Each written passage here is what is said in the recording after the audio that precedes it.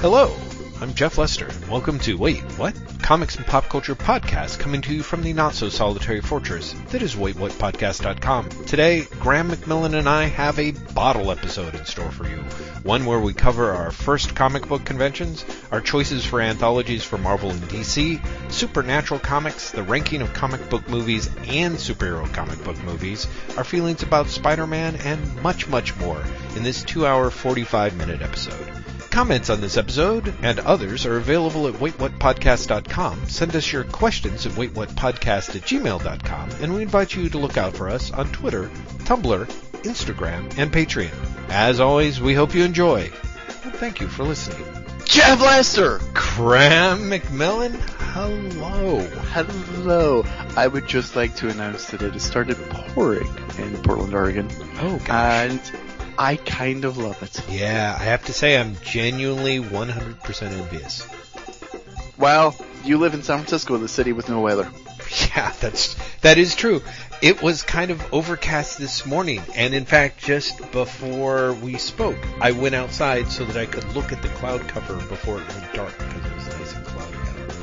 But it's not dark there because it's pitch black out. Oh no, it's pitch right black here. I mean before this call. I mean half an hour to 45 minutes. Okay, I was like, wow, I didn't think San Francisco was that different from here, but it's pitch, like literally, I can't see anything outside my window. It's pitch black. Yeah, it's the same here. My apologies for misleading you in that front. So. I am very upset that you just, it was a trap. It was a trap. You totally fell for it. I did. Damn it. Hi, whatnots. We're recording this early. Yes, we are. Because, let's see, when this gets released, when we would normally record this if this was getting released, when it's getting released, I am at New York Comic Con. Right. So you're telling me, Graham, in a very clever way, that this is actually going to be coming out. Oh, you bastard. Hold on. Are we not recording? No, we're recording. It was Hey! I just had this thing where. Oh, you bastard! I'm like, oh. Yeah, exactly. No. The phone was being a shit. So I guess it's safe to say that people will be hearing this around October 8th or so. Sure. Let's go with that. Because you're leaving New York Comic Con. First day of that is the 3rd, right? New York Comic Con is. I am leaving on Wednesday. Okay, Wednesday. As we record, I should say. Yeah. Yes. Okay. Great. Good to know. All right. Okay. Well, that's good to know. So yeah, whatnot. So Graham had made some suggestions to make this more of a bottle episode, as it were. Yeah. And so what I'm going to do is, Jeff and I are going to be locked in a room, and we have 2 hours to find the escape. That's right. But while we do that, we're going to flashbacks to We should do that. We should do a clip show one day. We should have a clip show. It's a shame that I'm so relentlessly, easily overwhelmed by the editing process that I wouldn't even know. No. The idea of trying to put together a clip show is actually horrendous. Yeah. We should have a show that someone else should put together. Exactly. We will record the interstitials. But the idea of actually going through and doing our clip shows, yeah, that's sadly never going to happen. Jeff, I want to address something. Yes. You will have seen this on Twitter this week. Jason saying definitely need a Patreon level for Wait What Podcast where there's a year-end wrap-up where Graham updates us on all the time. Said, I have a comment, but I can't talk about it yet. Yes. Yeah. Gear thing. What does? I'd love to do that. But I love that you think that my memory is that good. Well, I know. I mean, that's the other thing is, again, I'm like, we should crowdsource it. It was like, where did Graham say this? What episode and at what time? Also, but also, how am I going to remember what I was going to say? Some of that is context. Some of that is context. And some of it, honestly, I've just forgotten. I'm fairly sure as well that comes in response to the one we released last week as we record. Yeah. In which I was like, you were talking about Nightwing, and I was like, oh, Jeff, I can't say anything. And in that case, Jason, I can never say that publicly. Yeah. I'm sorry. There's ones I can, later, that I could explain. And I genuinely, I'm totally up for that. Mm-hmm. It could be a Patreon thing, or it could be a post on the website or something. If people have specific things that they remember, and you can remind me, I'll go back and listen to it and try and work out what I was what I was talking about, and if I can still say it. A lot of it is stuff that will basically, like, if you pay attention to Hollywood Reporter, like a week after the episode's released, it'll probably show up there somewhere. Yeah, right. You know, like, it's normally something that's being announced in THR. Mm-hmm. Mm-hmm. Like, more often than not, I would say, like, 3 out of 5 cases it's that. And the other couple, it's normally just bitchy gossip. I'll never say publicly. Mm-hmm. That's true. And for what it's worth, whatnots, there's actually been a few of those choice pieces that Graham has told me that so utterly forgot that I mentioned it to him like 6 to 9 months later, and he's like, "Who told you that? Where did that come from?" And you're Exactly. like, "You?" Yeah, that's 100% true. Yeah. And that also reminds me, Jeff, I have gossip to tell you when we start recording. The circle of life continues." Exactly. Yeah, there was that, and then someone had a response which was, also every time you all go, "Oh, but the ending of that one, oh man, right?" And neither of you say what it is, so you won't spoil it. That one I'm more like context clues would give that away, right? I would think so. Like, if you really want, like, we're talking about something, and we're like, "Oh, the ending," but we won't spoil it. Like, you know what we're talking about, go and read the fucking comic. Yeah, exactly.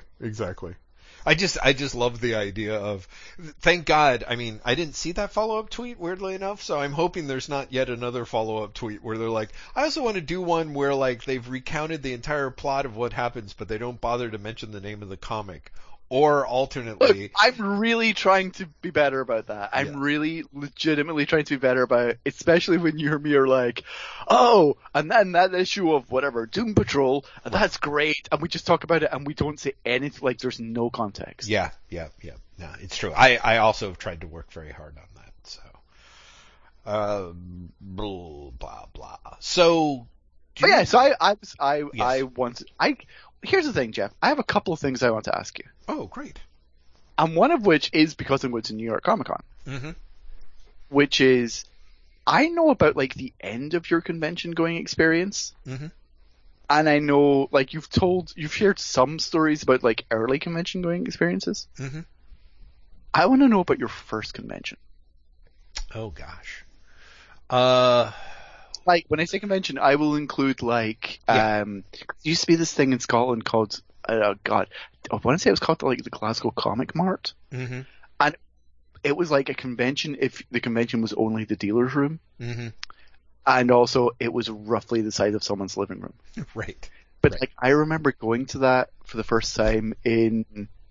God, I could actually properly date this, because it was whenever came out. It was whenever what came out? Horse's first Aliens comic came out. Oh, wow. Okay. Because I had a friend in high school who was really into aliens and not into comics, but he heard that was happening. Mm. And he was like, if you ever see it. And it was at that thing. So I was 98, so I would have been 13. Wow. But I remember going there and just being like fucking blown away.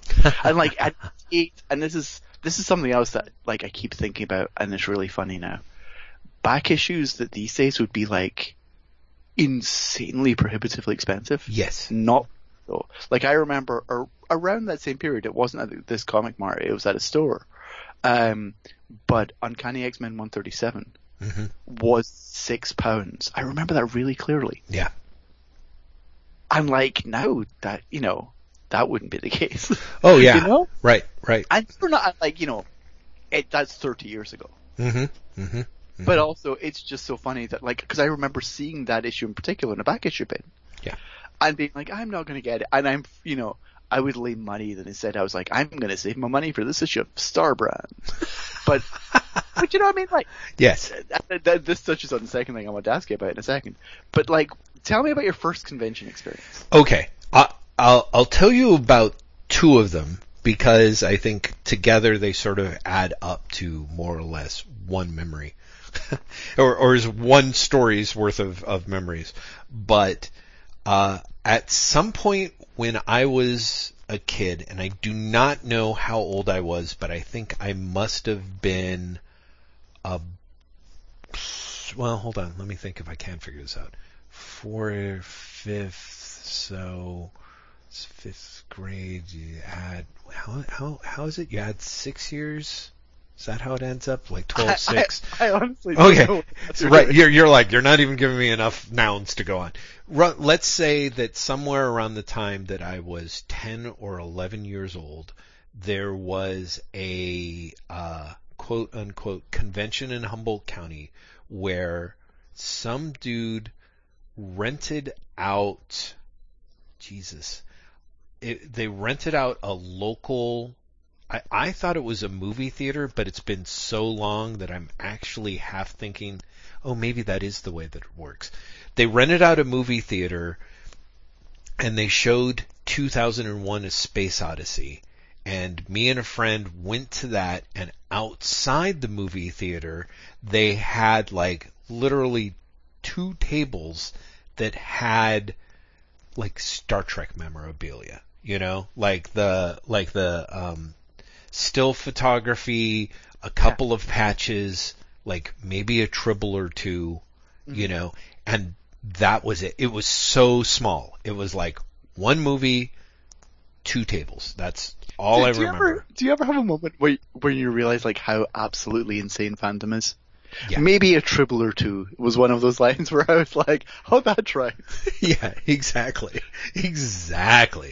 Now, when I was older, and I want to say I could really track it down, but oh God, could I? I want to say that 2 years after that, maybe 3 years after, like I was either 12 or 13, there was going to be a big 3-day science fiction and comic book convention down here in, I believe it was San Francisco. And I asked my mom and dad if I could go to it, and it was basically, I had somehow hatched the plan of I could go down, stay with my older brother, John, and then he could take me to the show.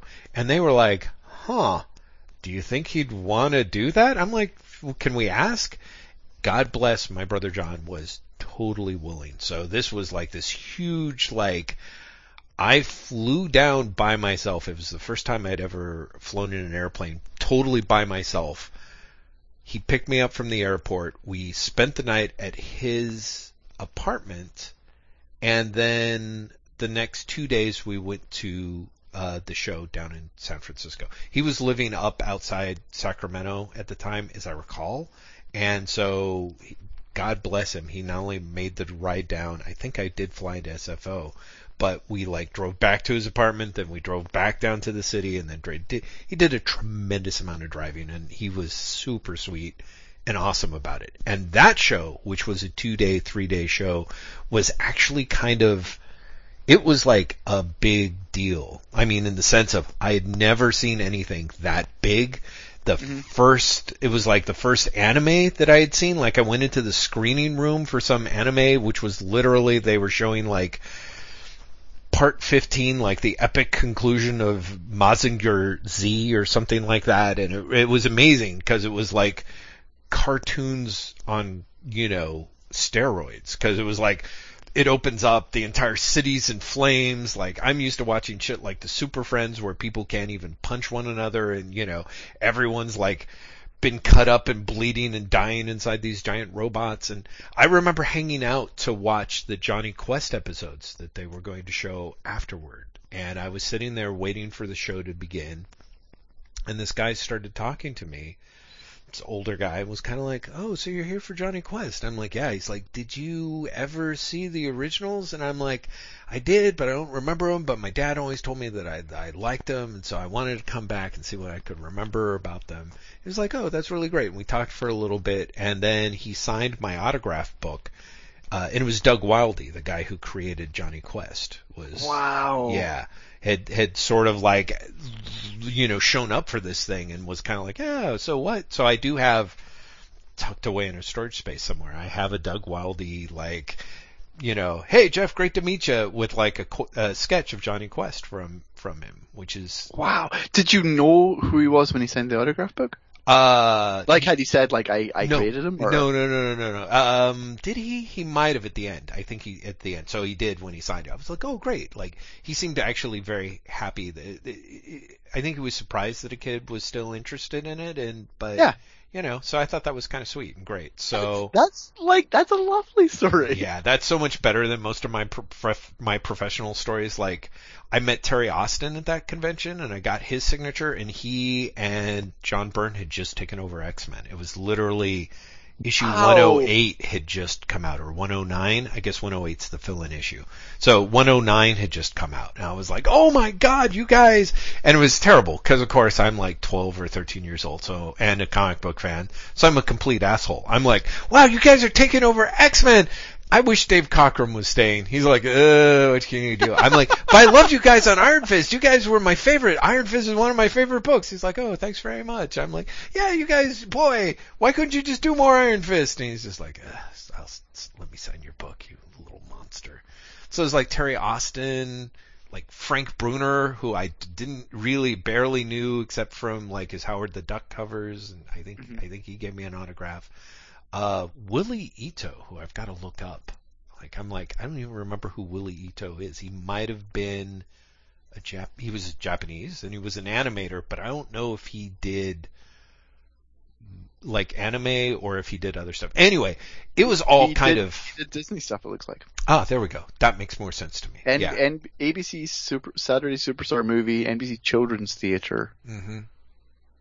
Yeah, he was an animation artist in San Francisco. Yeah, so there was a lot of people who were really... Oh, wow, Jeff. Yes? He did, like, Hong Kong Phooey. Oh, wow. Oh, God. He did Flintstone Comedy Show. He did Inch High Private Eye, which was rerun that and Wait Till Your Father Gets Home. All of these shows were rerun, like, when I was a kid, all the fucking time. Holy and looking shit. at them, like, they were done by the time I was born, but they were rerun all the time. Yeah.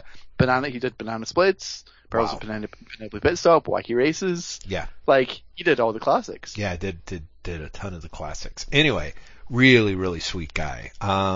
So that was sort of my larger sense of, again, the thing that I remember about fandom, and it's like you talk about it, and I can almost kind of all but smell it. Like, it's kind of weird. Like, everyone, like, if you're asked to smell a Comic-Con now, you know, everyone inevitably goes to the sweat, the stink of people boiling in a room. But back then it was almost more like you could kind of smell the faint mustiness that came up from the hotel carpets as you sort of like dug through a long box underneath the table or something like that. And again, and also just even in my brain, like the big San Francisco show, which was multiple days, really felt like it was happening like in a space that somehow seemed like really large and yet really small right next to each other. In part because I felt like there was a little bit of that. Like I said, I have just such strong memories of somebody always having that goddamn 3-ring binder that was filled with the plastic sheets stuffed with, the full color production stills from like Star Trek stuff, and then you keep flipping, and they'd have like somebody who had like a good collection would have like 30 or 40 of those. In fact, I wonder if I bought one. I keep thinking that there was one that stuck in my memory so much I might have bought it, but I've never turned it up in my records.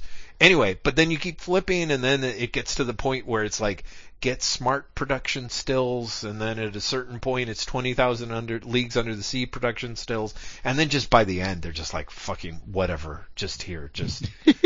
So I'm like, this is Born Free is not a science fiction movie at all, or even a fantasy. And they're like, look, do you want to buy it or no? Because if you don't, get away from my table. So you're reminding me of there still is, I believe, in Glasgow a comic store called A1 or maybe AKA. It was called AKA when it started, and it started in like like multiple small stores in one building. Mm-hmm. I can't think of a proper way to describe it. I want to say it was called the Arcade, but I could be misremembering. Mm-hmm. And it was there, and it was tiny. It was a tiny little store, but I liked that a lot, and I went there a bunch. Mm-hmm. But just across the way was a store that was literally just movie stills. Yeah. That was it. And you could tell, like, even at the young impressionable age that I started going there, Mm-hmm. and that, again, we're talking like, 13, 14. You could tell that, like, they weren't the original photographs, but at some point they'd taken a photograph of the original photograph. You know? Yeah. Yeah. And yet, like, I remember really clearly, they would just sell them for a fucking fortune. Mm-hmm. And they'd have movie scripts and stuff like that. And it would always be like, we've got your Star Trek, we've got your Star Wars, we've got your Battle Beyond the Stars, we've got your Last Starfighter, we've got, and then it just could like, Buck Rogers, Right. Battlestar Galactica, Lost in Space, and then it'd eventually get to like, we've got, Wait till your father gets home. No, but like, this one thing that was never really aired, but maybe you've seen the bootleg. Oh, right, yeah. Yeah. And you'll be like, what is this shit? Yeah. I love that there was an era that is so far away from us now. Like, we live in such totally different times, that it's hard for me to even wrap my brain around that, like, movies were really ephemeral, and if you were really into a movie, you could catch some of the various aspects of it, but you kind of couldn't have the movie, because, Oh, sure, yeah, that's why you get, like, photo novels. Do you remember the photo novels? Yeah, absolutely.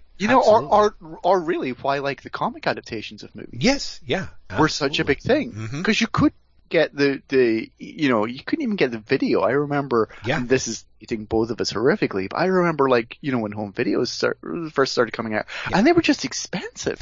Oh yeah. Like, you couldn't buy them because they were prohibitively expensive. Yeah, they were like $70 each or something, which made no sense, except for the fact that the way that people viewed it was like you were, I mean, there was so much going on. But yeah, it was ridiculous.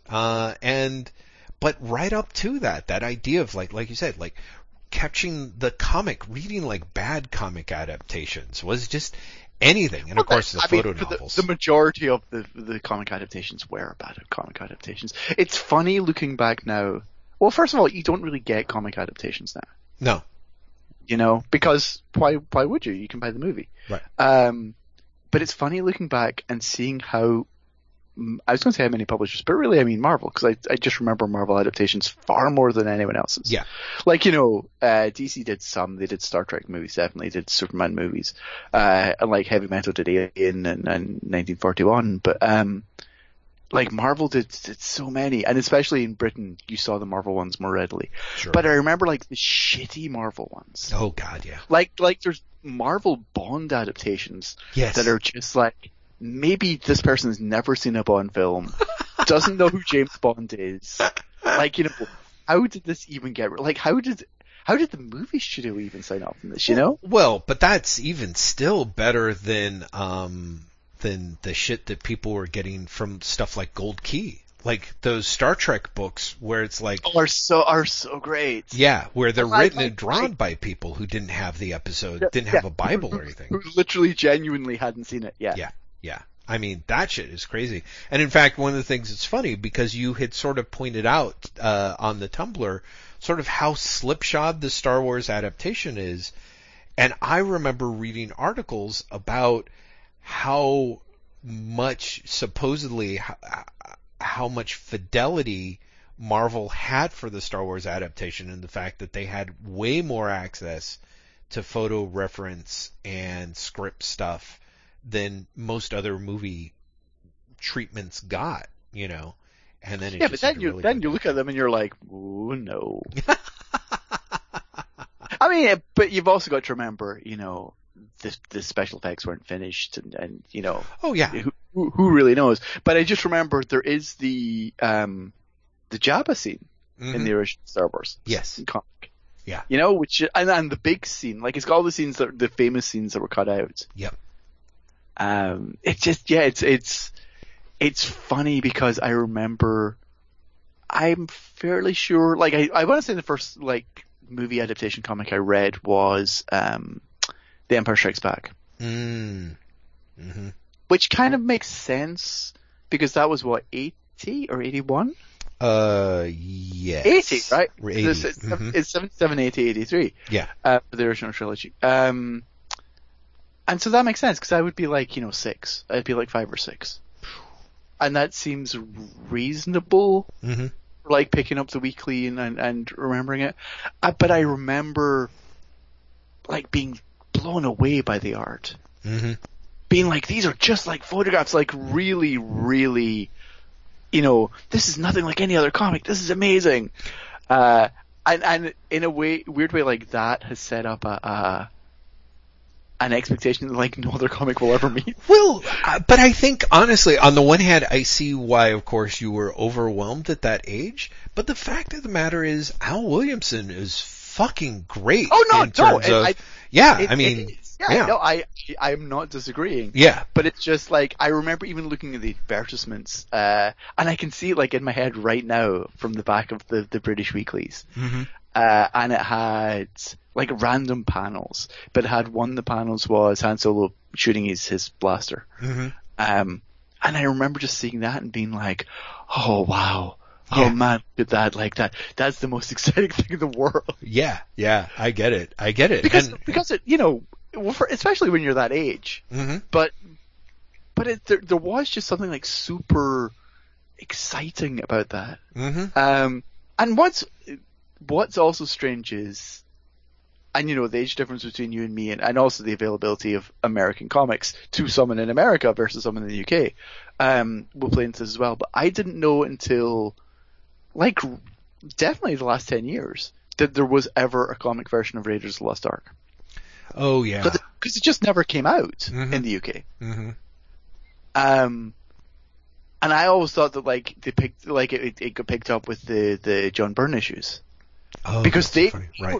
they were released in the UK, and they were then maybe they're serialized in Star Wars comic first, and then they were released as Indiana Jones comic, or vice versa. But I never saw Raiders of the Lost Ark. And when I found out, and again, this is like in the last 10 years, so like I am a grown ass man, but I had like a portion of that same thrill. Do you know what I mean?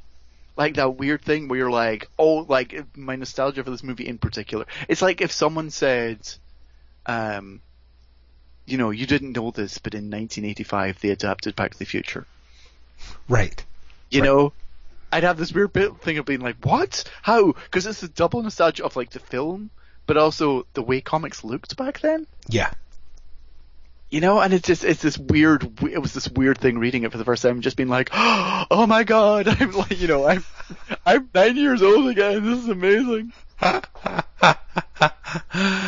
So I have to say, I have only the vaguest memories of the Raiders adaptation. Wasn't it done by John Buscema and his like super? It's Walt Simonson writing. And it's John Buscema art. Oh, okay. Is it Buscema and Klaus Janson? Oh, that makes sense, because I feel like it had that sort of openness that Janson tended to leave to Buscema's work. Yeah, good call. Yeah. It was, and it's just, it works really well as a comic. Do you know what I mean? Like all three of them are on the same page tonally. But it's very much of its time. For want of a better way of putting it, right. which really helps the nostalgia. Like, if you can have nostalgia for something that didn't exist, you know what I mean? Like, I hadn't read the comic back then. Right. No, I get it, but I also get the idea of how you can read it, and because there's a little bit of, and I feel like Star Wars aside, most of the movie adaptations that Marvel did, if you read one, you kind of felt like you'd read them all. Like, there's just something. Oh yeah, there's a sameness. There's definitely a sameness to a lot of comic adaptations at the time. And it's funny when you see it, like for the many different films. Like there's is it Jaws or Jaws 2? I think it's Jaws 2. Yep. That we've talked about before. There's Jaws 2. There was Marvel's hyped. But like, there's also like Xanadu.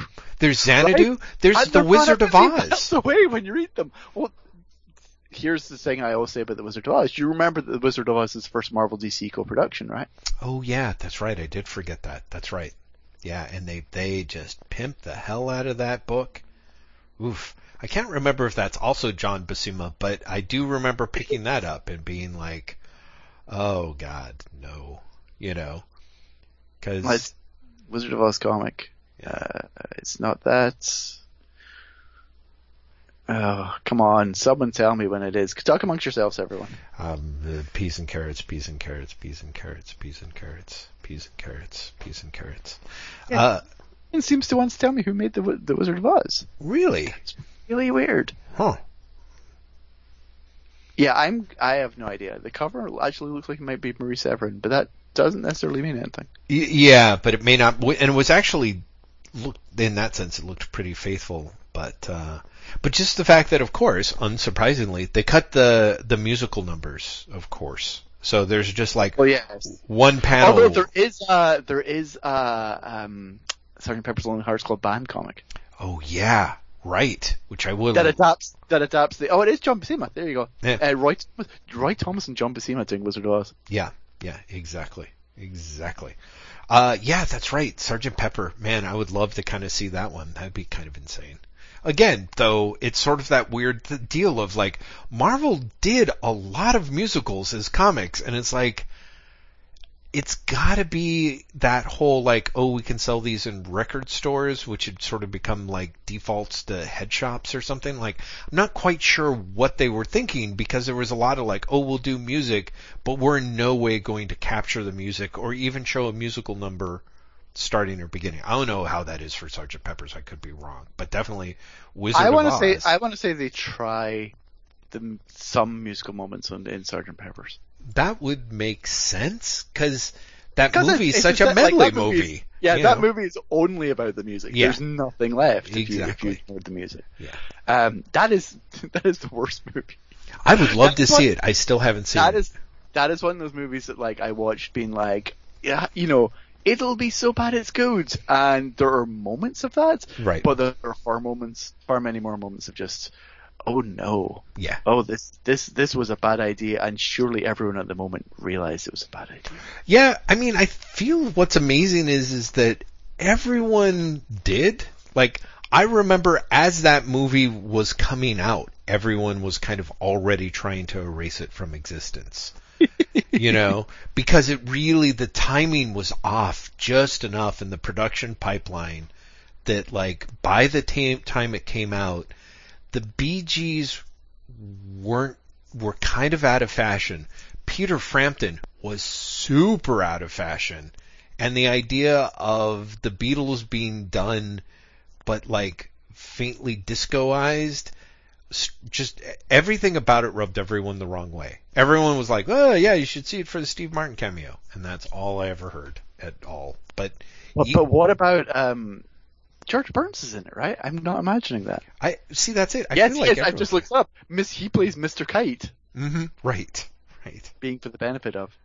Yeah, there you go, Steve Martin. Yeah. Also, whoever wrote this Wikipedia entry is really trying hard. Steve Martin's performance as Dr. Maxwell Edison singing Maxwell's Silver Hammer foreshadows his zany dentist role in the 1986 film Little Shop of Horrors. That's right. A fine bit of literary foreshadowing by the talented Mr. Martin.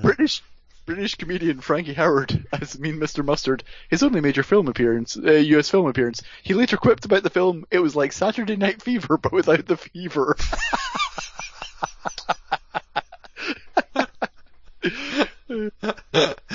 Oh man, that's on the money. So I guess, okay, so as long as we're touring down Nostalgiaville, I feel like I, of course, overtalked my con appearances and didn't. But let me ask you this, Graham, because this is the closest thing I really came to a prep question. You were astoundingly well grounded in your comics history, in part because you were reading all the Marvel anthologies titles that came out in the UK, and you and I both have pretty fond memories, again, despite it not being of your era at all, the 100-page giants that DC put out back in the 70s, where they had one new story and then just an anthology of older material. Yeah. And I was thinking a little bit about, of course, the old Walmart specials that are out, which have one new, was it 6 pages of new material? 10 12, pages? 12 pages. 12 pages of new material and then reprints. Mm-hmm. That I wanted to ask you, like, you can tackle as much or as little of this question as possible, but you get the chance to do a 100-page giant for DC, Marvel, and or one other company. Like, in other words, to sort these all out, depending on how far or how deep you want to go, what titles, runs, or characters would you put in the book or books? Wait, so it's one for DC, one for Marvel, and one for everyone else? One for... Or one for all three? No, one for DC, one for Marvel, and one for one other company. Okay, but if you so only DC, want to tackle DC, one of those. Mm-hmm. I've got to say, like, their Justice League book seems like the obvious one to do, Mm-hmm. because you get to include so many different characters in there. Mm-hmm. You know? That seems like the obvious one. I'm guessing the ones that exist are off the table, right? What do you mean the ones that exist? Like, I can't say Superman, Batman, Justice League, or whatever the fourth one is, Teen Titans. No, you can. You can. I guess what I'd probably go for Justice League. Okay. I would probably have Morrison's Justice League Mm-hmm. as a reprint. I would have a rotating new story featuring which is a solo character. Mm-hmm. I would then have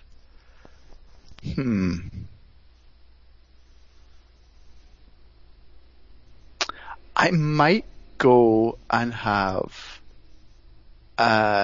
some of the Silver Age Superman stuff as a reprint in there. Mm-hmm. Mm-hmm. And then I feel like there's got to be Batman, sadly. Mm-hmm.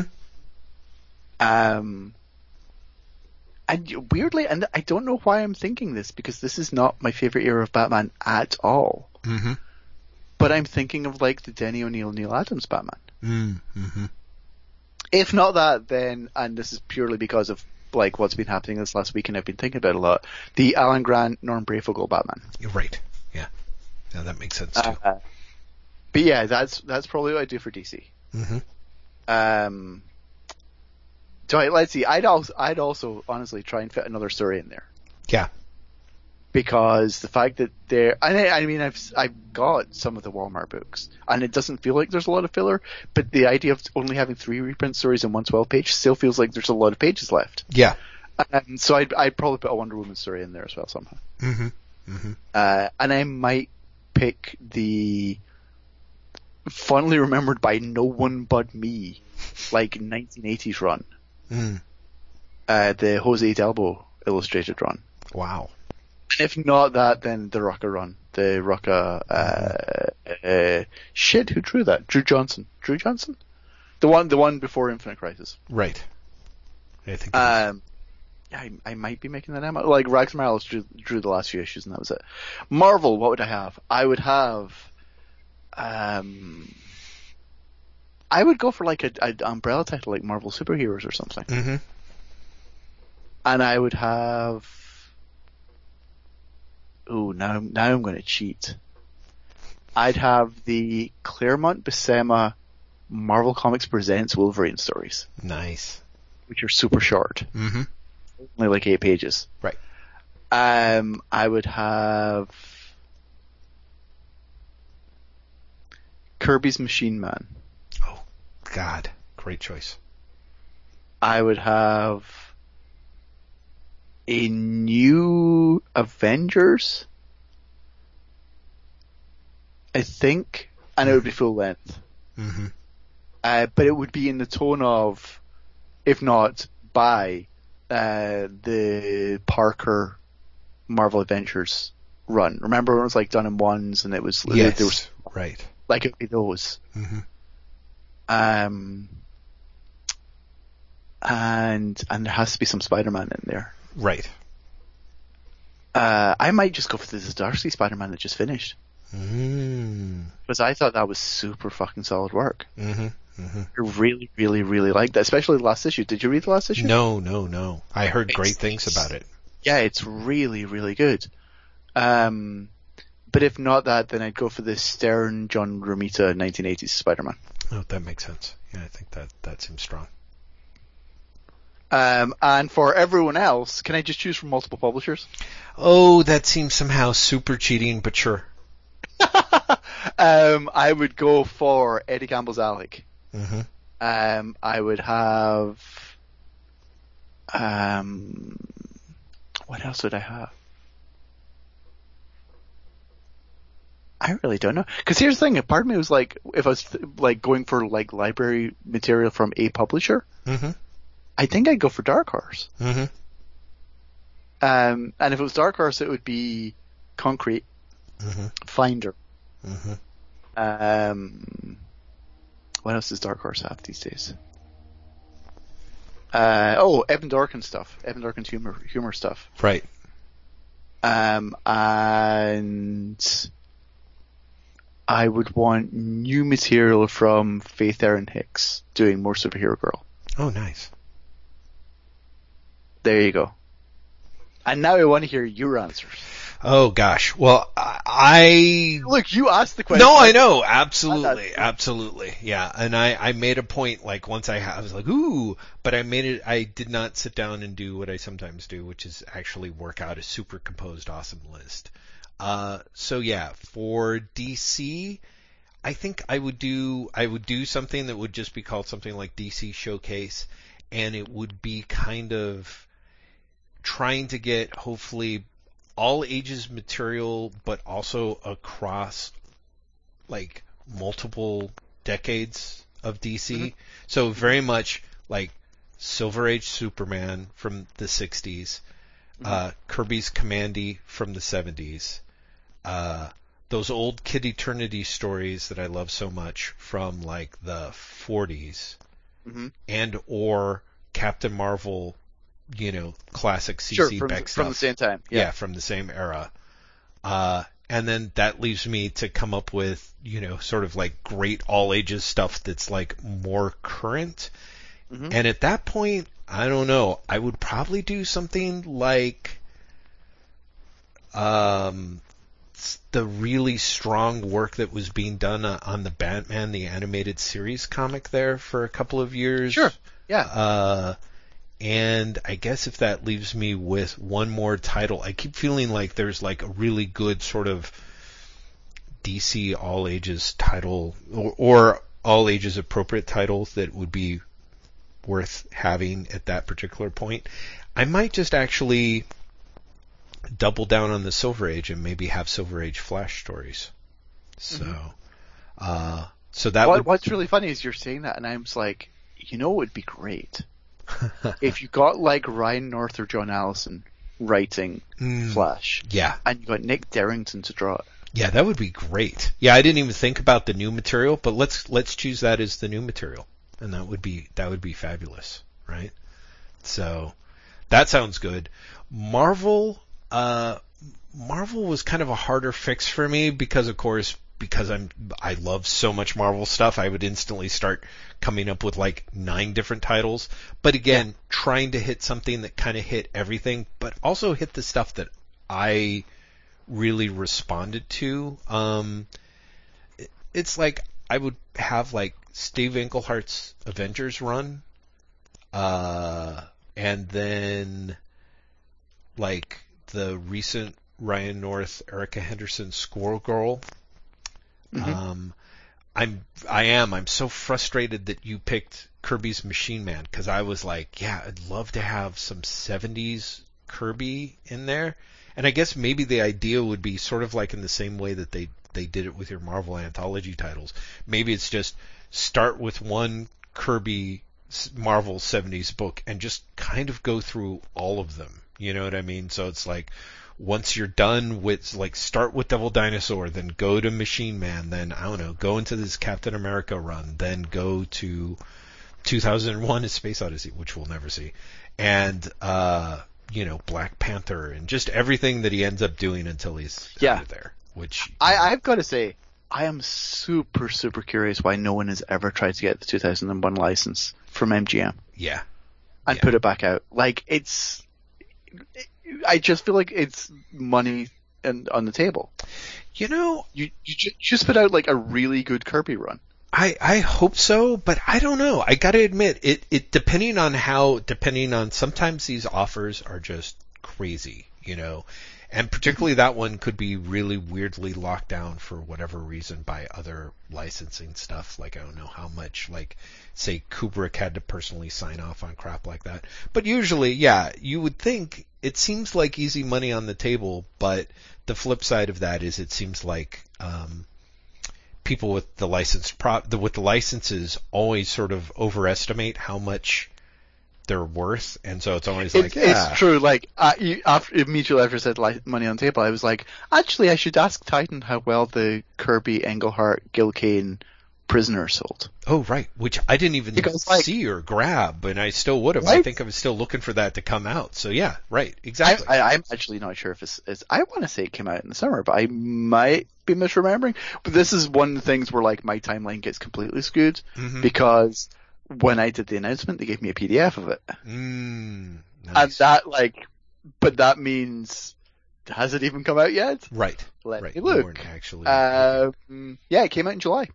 Holy shit! I'll have to hunt that down and order a copy because I definitely wanted to see that. So yeah, it's nuts, Jeff. Yeah. But what kind of makes it and I was surprised by this. It's Englehart's script. Oh, really? Well, the Kirby stuff is like you know Kirby, so it's basically like it's the pencils, but it's as a comic, right? Yeah. But the Kane stuff was never lettered. Oh wow. So it's the artwork and then it's the script. Yeah, it's a thing. It's great. Especially like if you like The Prisoner, then you'll love it because what's not to love? It's Kirby, it's Englehart, it's Kane. Yeah. Yeah. You know, and it's also a masterclass in seeing how different creators approach exactly the same material because they're both adapting the opening episode. Oh wow, really? Yeah. Wow. So yeah, it's a great book. Well, that'd be amazing. Okay. But again, like I have no idea how much that sold. Do you know what I mean? Like that, because that's something that to me I'm like, who could not want this? But at the same time, like for all we know, it's like 5 people that wanted that. Right. Exactly. So I do feel that way sometimes about. So me being like, who wouldn't buy 2001? Yeah. And the answer may be like everyone. Everyone would not buy 2001. Right. Well, and again, there's also a little bit of considering we opened this episode talking about a little bit about comic book movie adaptations, but also a little bit about fidelity, I suppose, as we interpreted it in our little kid brains, you know. And Kirby and Kubrick are very, very different dudes, right? So they have very different things that they're thinking of when they're books, and that's part of what makes Kirby's 2001 like unbelievably awesome. But at the same time, and it's not only that, like the series that followed, when Kirby essentially is like, I'm going to tell the stories I want, and they're like vaguely connected to the movie, like really, really vaguely. Like you know, I'm going to use the monolith or the Star Child, and that's it. Yep.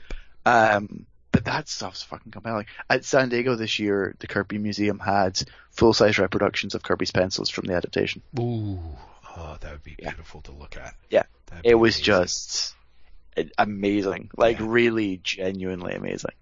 They do that every year. They're like, look, this year we have full-size reproductions of blah blah blah, and you just flip through it, and it's one of those things where you're like, I wish this was not such a small booth, because I really want to spend time, but I'm super self-conscious that like I'm in a tiny little space with like 4 other people. Yeah, exactly. You know, and you're like, I'm just flipping through this really quickly. Oh god.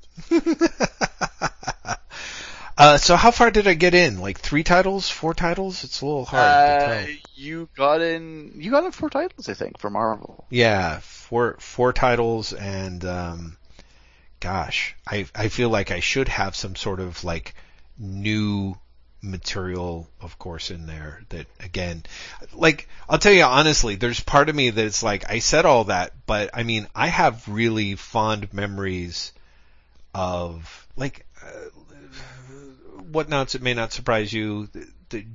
Since Graham and I have had Baxter building on the brain, in part because it's almost like an incurable disease that will not leave, since we're talking about the DeFalco Ryan run, I'm really aware of how much superhero and romance stuff was really my jam as a kid. And I think I don't think I would have stuck around in comics for as long as I had if the Stan Lee soap opera romance revelation thing hadn't been as much a thing, and that relationships sort of actually started and ended. So I would love to have something that would be such a good, strong example of that, even though I'm not really sure that example really exists. The more I go back and read those comics, I'm always like, oh yeah, this sophisticated, mature relationship between Danny Rand and Misty Knight, and then I read the comics and it's just kind of like, yeah, right? It's like, fight, fight, fight. Hey, maybe I like you.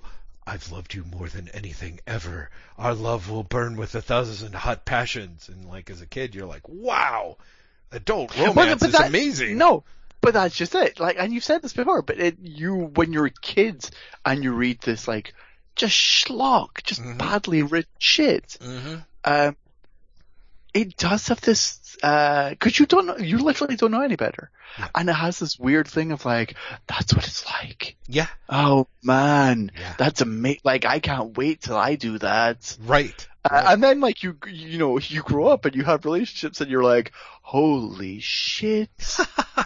I can't, no, but really you're like, I can't believe. Right. That I thought this was in any way, I've talked about this before, but Englehart's Green Lantern Corps is, a disaster area in terms of the interpersonal relationships. Yeah. Appallingly so, embarrassingly so. Problematic is not the word. That's exactly the phrase I was thinking of. Yeah.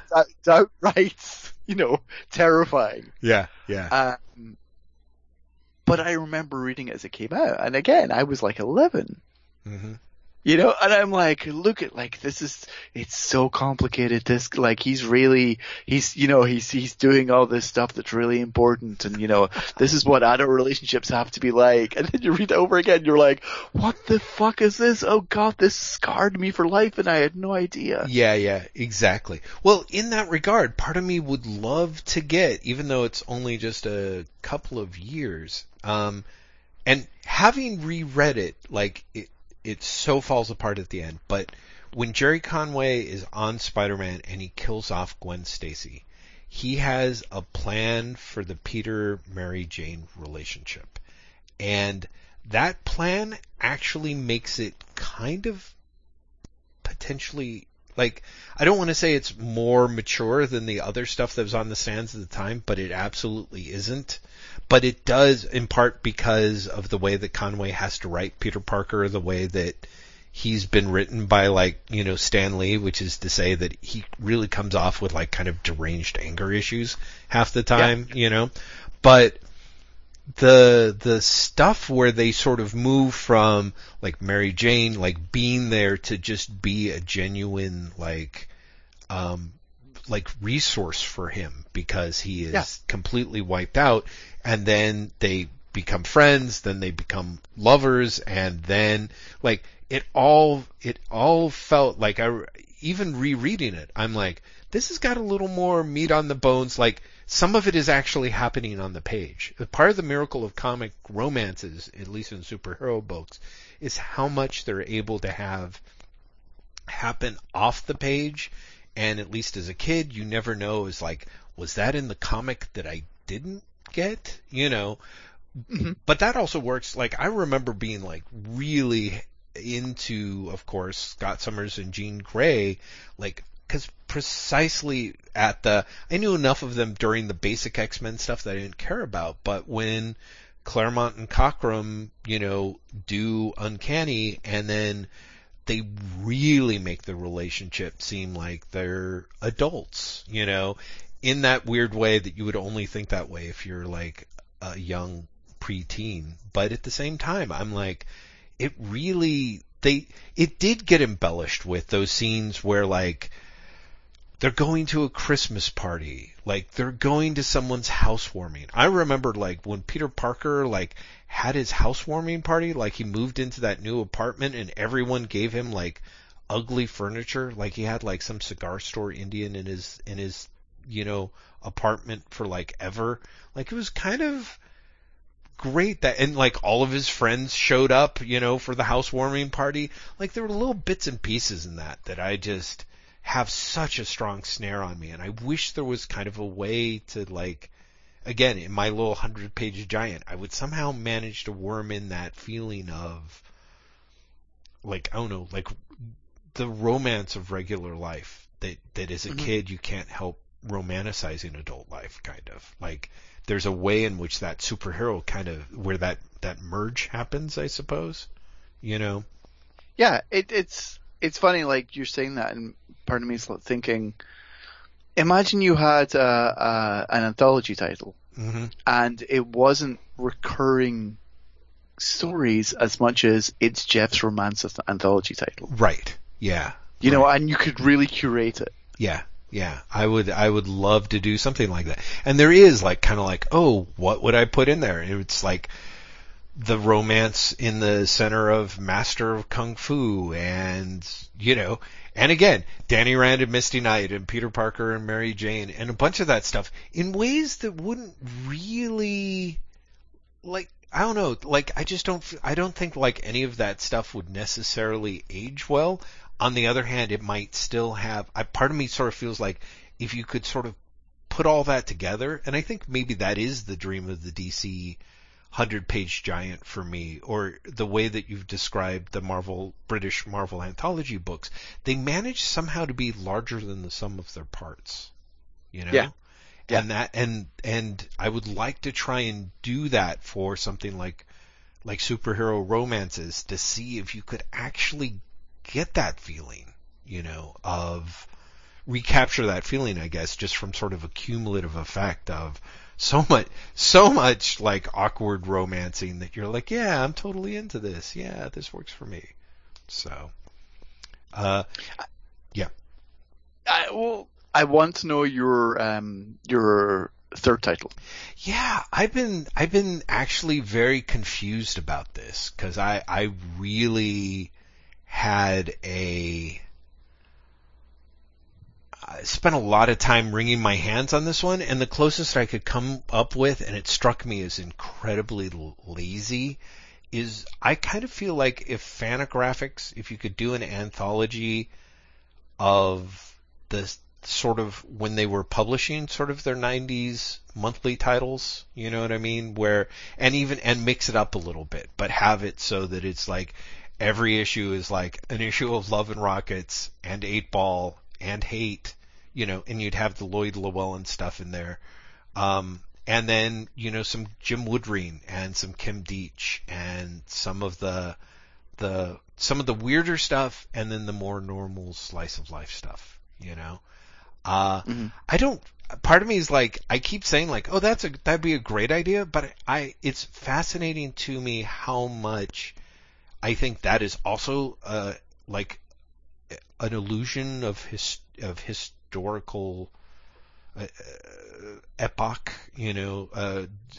influenced delusion, because I'll read, like, the Love and Rockets stuff holds up for me, and the 8-Ball stuff holds up for me, but for whatever reason, when I start reading Hate, I just feel like, I don't know if it's me or the material, but I'm like, after like an issue and a half, I'm just not interested, and also there's part of me where it feels like all that material's out there. Was it not very much of its time, though? Well, like, yeah. in a way that, like, that's kind of what made it right. Do you know what I mean? Like, it's like great pop music. Some great pop music just doesn't stand up anymore. Yeah, right. You listen to it and you're like, oh, that that sounds very 1980s, or whatever. And I think Hate is in many ways like the comic book version of that. I think there's something to be said for that. I also think in much the same way that, like, a lot of the, like, Rob Liefeld stuff or Jim Lee stuff. Right. It could be. like exists purely in and of its time. Well, I also feel like I think that's absolutely true, first and foremost. But I also remember, like, when I started rereading Hate and kind of I know where it's going. Like, one of the things that was interesting about Hate was it straddled this is a humor comic, but it's also, continuity. It's like things happen from issue to issue, characters, like, sort of grow. And I think that was it. There was such a feeling that Peter Bagge was like, oh, the story of Buddy Bradley is going somewhere. Mm-hmm. And then it kind of didn't, which is the way that things somehow happen with life. But yeah, I was going to say, like, that feels correct or coherent. Like, it doesn't feel satisfactory from a reader's point of view. Yeah, right, exactly. And but in terms of who he was, sure. Yes. Yeah, exactly. And so I think ultimately there was also a little bit of that, like, oh, this isn't really going to pay off much. It's like I'm never going to know what happens to Butch, or like this whole relationship with that Buddy starts up with Valerie is actually going to get swapped to his relationship with her roommate Lisa because Bagge finds that character more inherently amusing, And it had bits and pieces when it came back and revisited things. You did have that echo of like, oh, time's passing and these people are becoming different people. But it had that weird, like, it never really cohered in a way that made it when I sat down to revisit it. One of the things that's pretty amazing about Love and Rockets is the way that the Hernandez brothers are able to both have the growth of characters over time, but also have things grow and happen to them in the course of whatever their story or arc is. So each story manages to feel meaningful, but it also, on its own terms, but it also feels like even after you give up thinking that it's a building block towards something larger, every once in a while it will end up being that way, and it's kind of amazing, and I don't know. It's interesting to me how poorly, for me, like I said, Hate in my memory is just like, so yeah, I don't know. It's kind of like I threw in that other publisher because I'm like, oh, that would be important. And kind of like you said with Dark Horse, I was like, yeah, like if I sat down and really did the math, I could maybe work out something. But I don't know. Like I said, Fantagraphics, perhaps because it was it made me realize kind of how much that might have been the only company after DC and Marvel that actually meant something to me for a long period of time. And now I don't know. I don't really know if any of those have that kind of spot. If you went for one that wasn't a publisher-centric one, like someone comes to you and says, like, you have a reprint anthology and you can choose basically like any independent book, right? Any creator-owned work, yeah. or independent publisher. Do you have, like, could you make one then? I suppose, although I don't necessarily know kind of what it would be. Like what you were saying, like Finder seems like a great idea. I can also see an anthology in which Adam Warren's Empowered, like, becomes like a real strong little through line, kind of like when you mentioned Concrete. I'm like, I know that I have those things where if I like really honest to godly like sat down and did the math, I could stitch together like, that sort of perfect anthology book. Like I think that Eddie Campbell's Alec is such a really perfect solid hook, but I don't know. It's weird. I'm kind of like, I'm drawing that sort of aggressive blank that is my brain is actively blocking on this particular corner, because I'm like, yeah, I'd kind of want to do a thing with the stuff, Graham. You know what I'm saying? Like, and I really don't. I mean, part of me is like, I kind of feel like as an anthology feature, I would love to have something that would be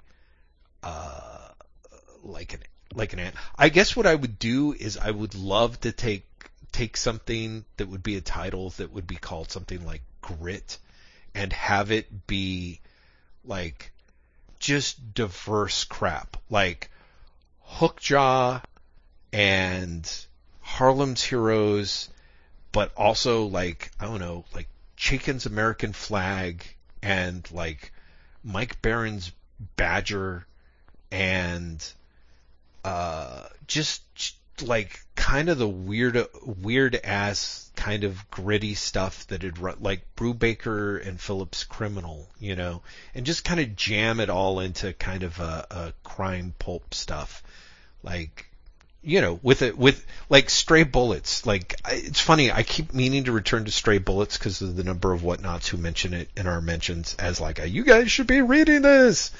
And as someone who really loved that first run of Stray Bullets. Yeah, it's never worked for me. Right. Where it did work for me for about 24, 26 issues. Like, it ended for me before the book ended. There was a point where I was just like, I'm sorry, I'm just not on board anymore. And I think that's part of why I've never been able to come back to it. But I do have such fond memories of those first 20 issues, and I can see why they wouldn't really be your thing.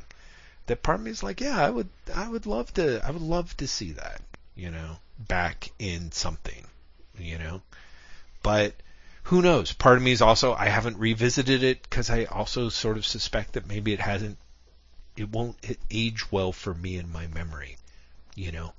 Again, apart from, as part of that, oh, this is all going to be one interconnected story and all these characters are going to be like, oh, okay. And then toward the end being like, yeah, he's going to tease that, but he's still trying to figure out where that's going. And I just don't feel like hanging around anymore, kind of thing. Like, I'm just going to go home, you know. Exactly. So I'm just done here. Are you guys done here? Like, can we just agree that we're done? Can we just like that's it? We're finished, right? Right? Yeah. We're all good. We're done. Great. No, but you know what I mean. Like sometimes you do. You're just like, yeah, I'm over it. Like it's done. Yeah. Completely. I've had enough. Mm-hmm. Like, I hope. Like, are you guys good? We're good. Great. Like, let's just call it. Yeah. Yeah. Yeah. I know exactly what you're talking about. Yeah. So if someone gave you a reasonable budget, I was going to say unlimited, but that's ridiculous, a reasonable budget, and said create an anthology of new material. As its own individual thing? Like, yeah. Yeah, I feel like there's so many people out there that I would love to see that work from in that weird, like, yes, which is why I'm not going to mention anyone, you know, like, Ian Boothby and Giselle Lagasse are working on Exorcisters, which is coming out soon from Image. I'm really looking forward to seeing it and seeing what it would be like. I like both of those creators so much, and in a perfect anthology world, I would let each of them have their own title. I mean, I guess if they want to do their stuff together, all the better. But I think I really like what Giselle does in that kind of like a larger contemporary comic format, you know. And then Boothby's great. Who's the guy who just does not get enough love? Who writes DC's kids comics? Oh, Shirley Fish. There we go, Shirley Fish. I would love to see Shirley Fish actually get a chance to develop something and do something. And I think all of this would be done with sort of in kind of a teen format, you know, almost more of a manga anthology where everyone's doing like, you know, weekly installments that where the page count isn't necessarily that high, or bi-weekly installments and they're expected to do more. Shit. And on that line, I was like, yes, such as, and again, it just flew right out of my brain, you know? Well, I guess what I was going to ask was, would you have, like, theoretically 2000 AD is a science fiction comic, right? Yeah. You get the manga anthologies, which are thematically based. Right. Would you want, or audience based? Mm-hmm. Would you want to do that? Right. Or would you want it to be like, I'm just getting a group of creators I like and they can do whatever they want? Like, for example, Deadline. Right. You know, which I loved way back when, but was very, like, you know, content agnostic. It was all about basically, are you cool enough to be in our gang? If so, you can do whatever the fuck you want. Yeah.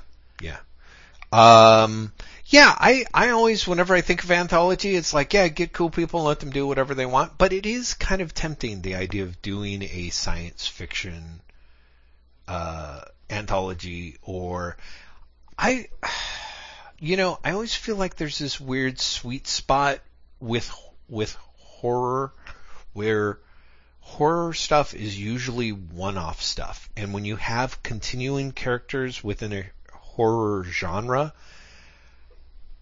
I feel like 85% of those fail and the other 15% become huge.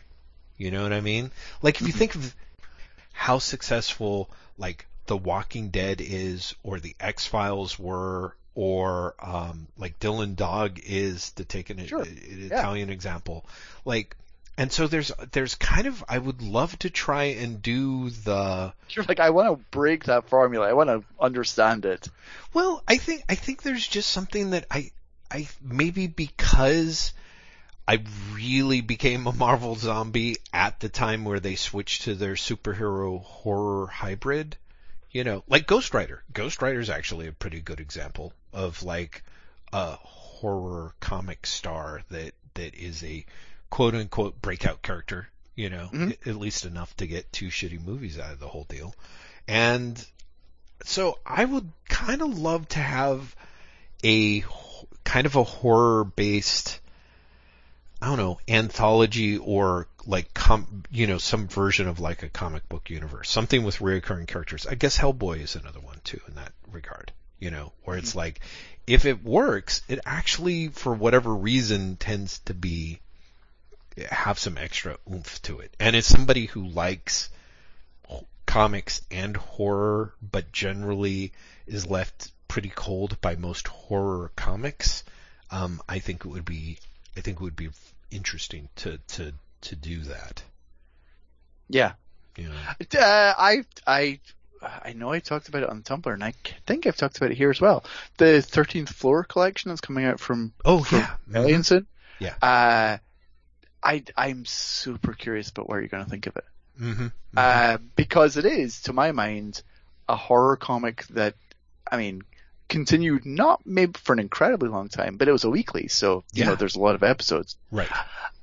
But has the format that allows it to continue, and also it's Alan Grant and John Wagner, and they're very aware of when they're running out of the road, and so they take a diversion a bunch. Mm-hmm. Which makes it particularly entertaining, and it has the whole class war aspect to it as well. Mm-hmm. Mm-hmm. And I'm just like, yeah, just like have a 13th Floor revival. Just mastermind a 13th Floor revival. Right. No, totally. It's funny to me how much like some of 2000 AD's stuff, like, I again officially pre 2000 AD, but of the same school. Book, Hookjaw is very much an ongoing horror comic, and so is its spiritual successor, Shako. And for me, honestly, Warlock tends to work better as a horror comic than is the science fiction comic that it ostensibly is. The Marvel Warlock? No. Sorry. Nemesis the Warlock, sorry. Oh, Nemesis the Warlock. Yeah, Nemesis to me is very much kind of, although part of that is just, O'Neill's incredibly over-the-top kind of things. But also, I think, Nemesis is also a dark wizard, or whatever. He's literally a warlock, Jeff. Yeah, right. There we go.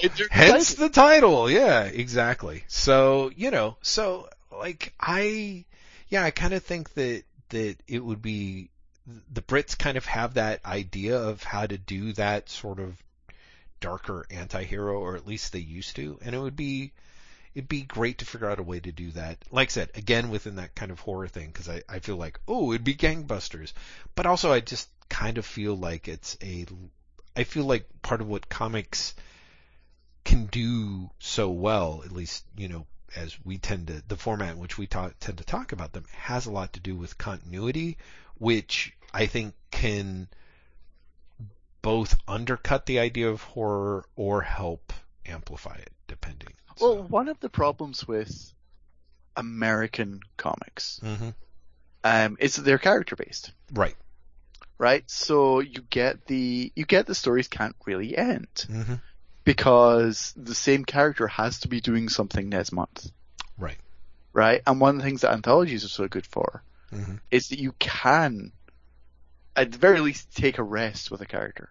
Right. You know? And I think for horror, that's really important. Yeah. You know, like, whereas I think comedy actually gains from repetition. Gains from, like, the character coming back and coming back and coming back and coming back. Because you do get the, like, it's a running joke. Haha, waka waka waka. Right. Horror is the opposite. Yes. Like, you can't do the same thing over and over again. That acts against the scare of it all. I agree with you. I definitely do. I can tell that you do, because you say it in the tone of voice of, but... Well, no, because I see your point. The problem is that when the characters aren't allowed to stop, like you said, and I think that's the problem. When you have it like the characters are like, I feel like John Constantine sort of ran into this problem after a while. It was like, there's only so many of his supporting cast that you can kill after a certain point, and he himself can't change.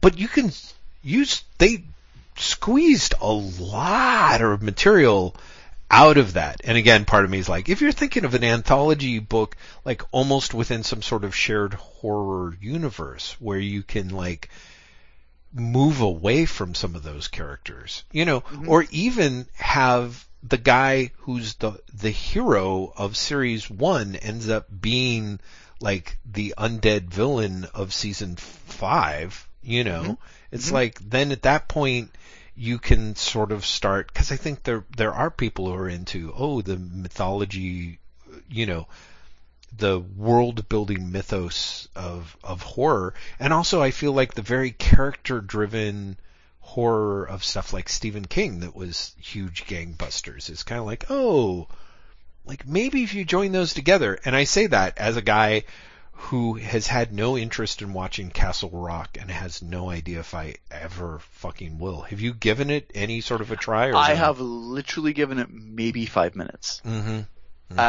And then honestly something distracted me, and whatever happened in those 5 minutes, and I honestly think it might just be like someone climbing up a hill or something, right, was so non-compelling that I have never gone back. Yeah. And I'm sure one day I will. Do you know what I mean? Like, one day there will. That's the plus side about having something on Hulu or Netflix or whatever. Yeah. When the quote-unquote broadcast season is over. Yes. I go back and watch that if I so wish. Mm-hmm. But, I'd be lying if I said that, my excitement about The Good Place being back. Mm-hmm. And I've not even seen the first episode of that, even though it aired a couple of days ago. I've just been too busy. Mm-hmm. But the excitement of that, like, far outweighs the quote unquote excitement of watching Castle Rock. Yeah. And I say that as someone whose friends writes for the show, Mm-hmm. Mm-hmm. But it's just, it's not my genre. It's not really my my thing at all. Who's the friend who writes for Castle Rock? Mark Bernerton. Oh, right. Okay. That makes sense. Of course. I'm like, so it's one of those things where, like, I'm curious, and I'm actually, I'm formally curious about it. Mm-hmm. I'm very curious, like, how do you essentially do a Stephen King story without the Stephen King characters, but also that somehow involves the Stephen King mythology? Right. But at the same time, I know so little about the Stephen King mythology, right, that you could, lie to me and be like, oh, that's from this book, and I'd be like, okay. Well, see, I've never read it, and so I think I miss a lot of what actually works. Well, and I feel like that's that thing of, like, I'm not enough of a super fan. Like, although I had been at one point, there was that classic, like, I'm either only going to get the obvious stuff, which seems too obvious, or I'm going to miss the really subtle stuff, the deep cuts. So I'm kind of like, I don't really even know what's left at that point. But also, I have to tell you, and perhaps it's unfair, but after watching the strange crazy belly flop that was the Gotham TV show, or at least the 2 or 3 seasons that I watched, like, I do have like kind of the flip side of that of like, yeah, I don't think that, you know, the diminishing returns of like, oh, hey, we're going to take all these characters that you know and do something with them, you know, like really for whatever reason kind of diminished. Like I'm sort of like, I don't think that I want to see a Stephen King universe where it's going to, like, just, there's something where I feel like in my heart I'm in a post-fan service world, you know, for myself. You know what I mean? Like, I understand the need for fan service when it started, and by fan service I really mean the, you know, oh, here's the wink and the reference, like, did you catch Cujo in the background, you know, kind of deal, or like, oh, see, that was Dr. Hugo Strange, a wink, a wink, a wink. I'm like, I don't, so much of the fan service stuff, like, I needed that back during the day when it felt like, oh, don't worry, like, this is being made by people who really care about the characters and are gonna, and know enough to cut you a mythos cut to let you know that the two of you are in on the joke of selling this to the mundanes or whatever. Well, what actually I think ended up working in Gotham's favor, and I want to say I stopped watching after season 3 as well. I think we might have stopped around the same time. Yeah. Is the increasing suspicion, like, they really don't give a shit about the mythology. Well, you know what I mean? Like, right. it was when they did stuff that, like, was massively at odds with the mythology. Yeah. And that was the stuff that caught my interest more. Mm-hmm. Do you know what I mean? It was like, you know, you've killed off the Joker. Right. And I was like, oh, that's interesting, as opposed to, like, now I know they brought him back, and it's like, oh, fine, fuck right. if you have to. Like, it's this, you know, as we were saying last week about the Joker movie. Yeah. Like, what makes both of us quasi-interested, or as interested as we are about it, which is not to say very interested, but it's the idea that it's not going to be like the Joker movie you expect. Yeah. Right. Right, exactly. Well, no, and the Gotham stuff did have this thing of like, oh, it's going to go somewhere. But I mean, for myself, at a certain point, I'm like, the best thing they could do with this show is kill Bruce Wayne, and then we would just really have it. Because then you're like, everything's up for grabs. Yeah, exactly. And just have people be like, holy shit, what? And then just run with that. But yeah, maybe because it was at the end of the 3rd season, which managed to kind of try and have it both ways. It's like, Gordon's run off to become a vampire hunter or whatever, you know. Yeah, I honestly don't even remember how it ended. Yeah. Like, I could not tell you what happened the last. I want to say, God, was it? Maybe it was the end of the 2nd season. What's her name came back to life? Oh yeah, right. Yeah, that's right. Fish Mooney or whatever. Yeah, maybe it was just the end of the 2nd season. Jesus, they jammed so much into that 2nd season. Well, that's just it. Like, there was a lot. They really went through a bunch. I really think it might have been the 2nd season. I'm not even sure if I watched the 3rd season. Yeah, maybe not me either. So Gotham, I don't know why I was talking about that. Oh, right, the fan service. Like you said, the best part of Gotham sort of seemed like when they kind of were just sort of like, well, fuck it, you know. But I sort of feel like so many shows now, it's like, oh, here's the fan service deep cut to make you feel like we know that you know that we know. I'm like, I don't need any of most of that is just, maybe I'm just grouchy tonight, but I'm like, it's just too cutesy. I don't need it anymore. And then there's that thing of like, oh, but because we have to be, you know, keep fidelity to a certain amount of blabbity blab, we can't really just fly off the rails. And I say that as someone who, it's like, sometimes flying off the rails is not a great option, but there's also other times where it seems like, or it'd be great. Yeah, right. Where it becomes great, and or it can actually launch and become its own thing. You know, exactly. It has its own resonance. So I think that's it. Feeling stuff where so much stuff feels so yoked to. I have to say, on a related note, I sat Edie down because I was a sadistic bastard last night, and I made her watch Justice League, and wow, okay. You know, she was kind of like, okay, fine, I'll fucking watch your Justice movie. And I'm like, yeah, check that out. Wait, have you seen it before? Oh, I have, and I honestly didn't remember if you saw it. I know you did. I'm sure you didn't. I'm sure I you was didn't like, remember Jeff, that. why would you make? And I said this is someone who enjoyed it, but at the same time has never really had any inclination to go back and watch it again. Yeah. Yeah. Why would you make Edie watch it again? Or watch it in the first place? Why? Okay. Why Yeah, would that you? is a good question. No, that's a good question. I do not have any answer that does not hint at weird perversions. Like, I was just like, yeah, I hated that first Justice League movie so much. First Justice League movie. God bless you thinking there's going to be a second. Right, exactly. That I just hated that film so, I like literally was so bored and filled with contempt while watching it. Like, just cause it was awful. That I was kind of like, oh, this is going to be great. We'll just sit here and, I was like, I'm going to get high and I'm going to watch my wife just hate the hell out of this movie. Why would you do that? I just figured it'd be fun to hate watch it with her. And you know what? The fact of the matter is that it wasn't as terrible as I remembered it. She was like, oh, I like that one guy. And I'm like, yeah, he's pretty good. She's like, yeah, he is. And that guy is the Flash. I was like, right. I like their approach to the Flash. It was not not the perfect approach, but it was okay. But for whatever reason, I was like, it was boring, but it wasn't offensively boring. I think the other reason why I wanted to have her watch that is Edie had seen.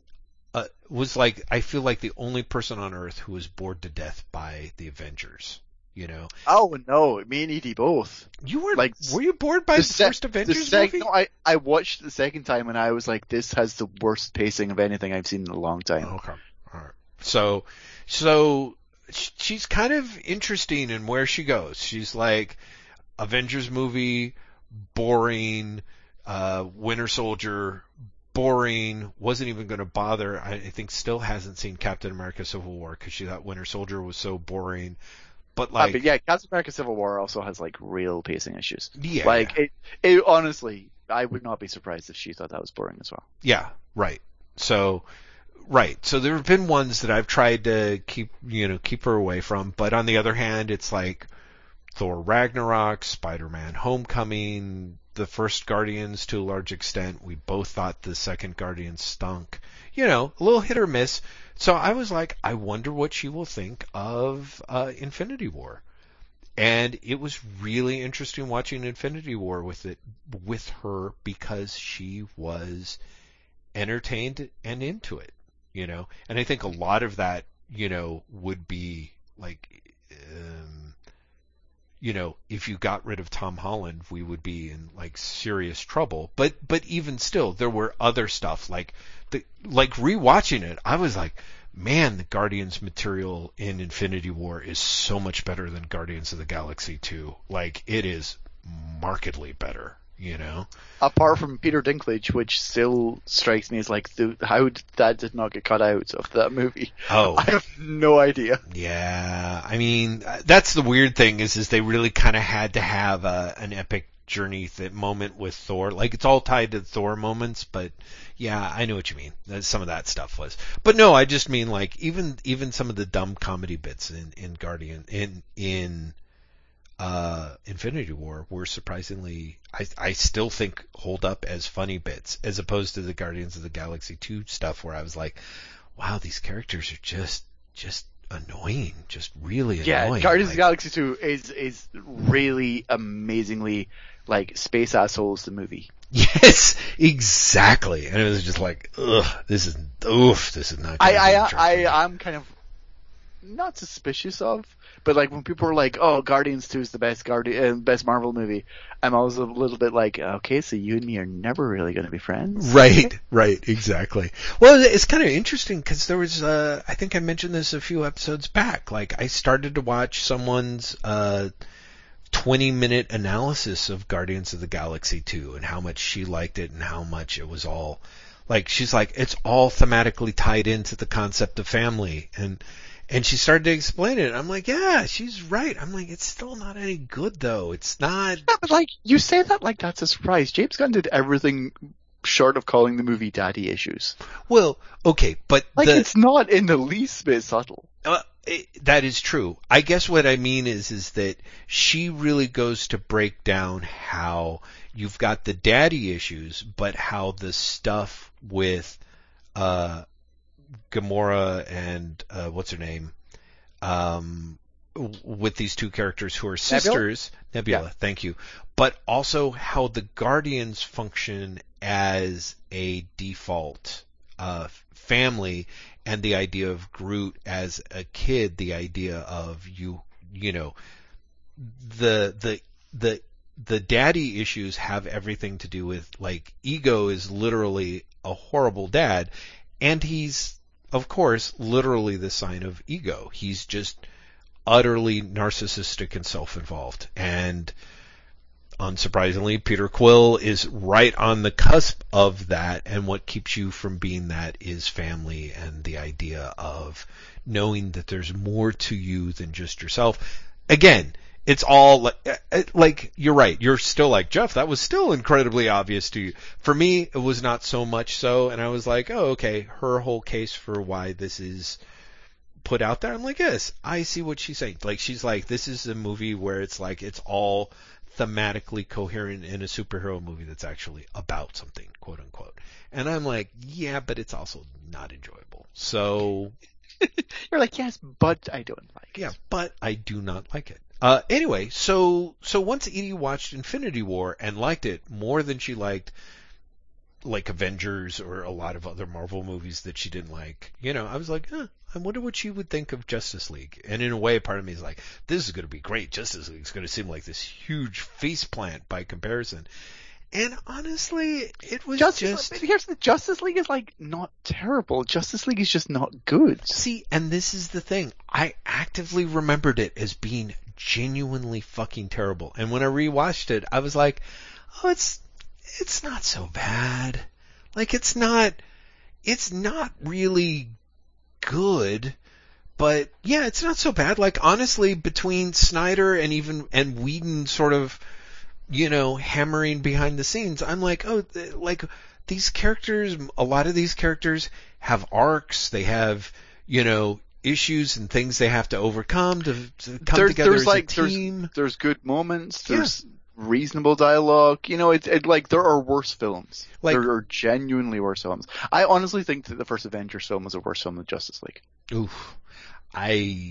That's interesting. I really genuinely think the first Avengers film has significant problems. I believe it, because again, I walked out of it being like, that wasn't so great, and yet feeling really happy. Like, I was like, oh, I guess I enjoyed myself. Is that what's going on? Like, who knows? I could have walked through an amazing cloud of pot smoke while leaving the theater. No, but like, I think the Marvel movies are really good for that. Mm-hmm. You leave and you're like, I feel good. Mm-hmm. I must have liked that movie.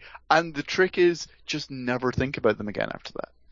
Well, yeah. Because if you do, they're going to start falling apart. But, like, if you literally just leave and you're like, hey!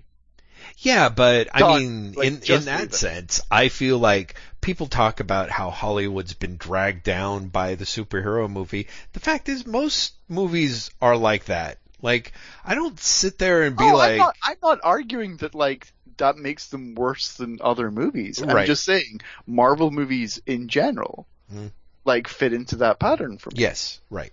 I can see that. You know, like, no, right. You know, well, at the same time, yes. Like, you know, it's not like I've ever finished a Transformers movie being like, hey! You know, it's the Marvel movies are better than Transformers movies. The Marvel movies are, you know...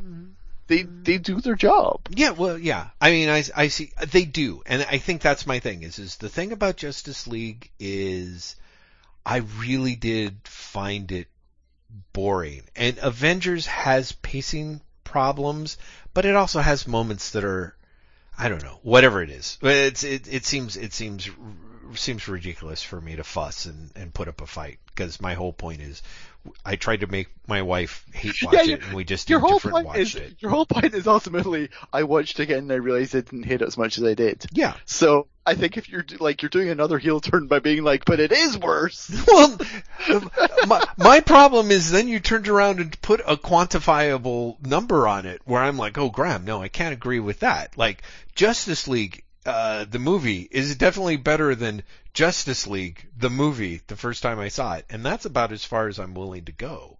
But, Okay. you know, but then once you're like, oh, let me break this down, I'm like, ugh. I mean, I suppose I could. Well, all right. So, Graham, here's the thing. Here's a chance for you to...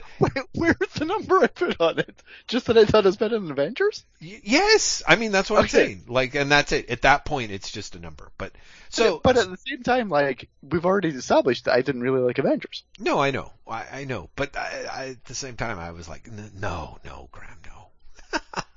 Okay. So here's the thing that we can step outside. What would you say, as long as we're having just a potpourri of an conversation. episode? Yeah. So what would you call your 5 favorite superhero movies as of today? Jesus. I know, right? Oh God. What a horrible thing to do to you. I don't know, but I will say this. I've told you, or maybe I haven't. I rewatched Superman the movie for the first time in like forever, because it's on DC Universe. I'd forgotten how fucking long that film is. Yeah. And I'd forgotten how fucking slow the start of that film is. Yeah. I don't want to hear anyone complain about the start of Man of Steel ever again, because Superman the movie is honestly slower to get to Superman. No. No. There's like half an hour before Krypton even blows up, Jeff. It's not. Wait, you're No, watching. it really is. You're watching a different cut. Are you watching the restored director's cut? Nope. I'm watching the regular cut, Jeff. I thought they get to the title sequence in the first 10 minutes. Oh, the title sequence is 10 minutes long, Jeff. Okay, well that doesn't. That's a mild exaggeration. The title sequence is like genuinely impressively long. Yeah. It honestly takes half an hour to get Superman to Earth. Really? Yeah. Oh. There's a lot of shit on Krypton. Like, so much more than I remembered. So much more. I don't know, man. I still think I'm like, all right, I'll take your word for it. And the reason I'm saying it's definitely not is the running time. Right. Cause the like director's cut is like 2:45 or something. And the version that's on DC Universe is like 2:20. Right. Yeah. But yeah, it's so slow. Right. I mean, it's fun, but it's so fucking slow. Let's see. Which movies would go on my list? I really don't know. Like, I really don't know. I kind of get it. Like I said that, I was just like, man, that's a total butthole. I don't think I can make a 5. I genuinely don't think I can make 5. Wow. Interesting. Okay. Like, Winter Soldier's probably on there. Although, I haven't rewatched Winter Soldier. Like, I've seen it once, but I remember really liking it. Right. Black Panther, definitely. Wonder Woman. Probably Superman the movie. That's 4. Right. The last Spider-Man movie. Spider-Man: Homecoming. There you go. I mean, that's the thing that's so. I thought it was like me being like, I liked all those movies. Right. Wait, are we saying superhero movies or comic book movies? I feel like maybe because like Scott Pilgrim would be right. Definitely on that list if we're just doing comic book movies. Yeah. Let's split it out. Do a superhero movie and a comic book movie list. Or you can combine them if you want. I'm not if we're doing comic book movies, then Scott Pilgrim's on there, Dread's on there.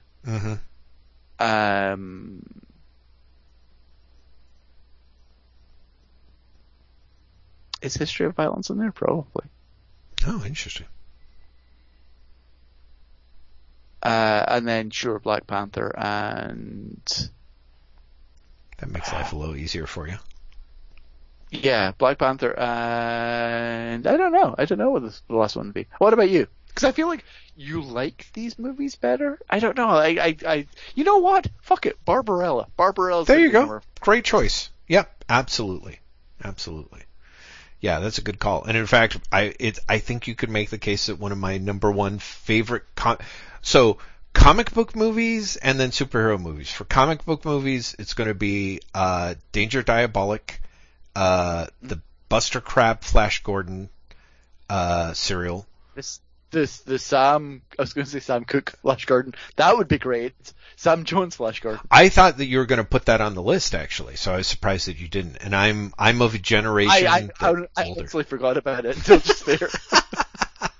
But yeah, for me, the Buster Crabbe stuff is stronger for me than the remake. Although the remake has its charms, it's so much campier, and the original, I saw it at such a formative age that when I've tried to rewatch it, I'm like, this really aided by the way in which I watched it, but when I was young. Ghost World, this is sort of cheating, but the creators more or less think of it as more of a movie, but the end of the fucking world. Mm-hmm. And then for the coveted number 5 spot, I know there's one that was like, Old Boy, because Old Boy was a manga before it was a movie. So that's 5 comic book movies, and then the 5 superhero movies. It's been a long time since I've seen it, but I'm really partial to Batman, the Adam West version. Sure. The stuff, I forgot about that one as well. Yeah, I can't blame you. Superman the movie is always just hovering right near there, but I'd really have to rewatch it. You really should. I genuinely was surprised by it. Yeah. Like, there's so much I just didn't remember about it. Interesting. I wonder if I would have that same thing. I guess I would, but I'm like, I feel like I watched that movie a lot because it was it first came out during that time where I was Mr. like, let's go to the movies. Like Star Wars had just trained me. It's like, I have not appreciated a movie until I've seen it 5 times in the theater.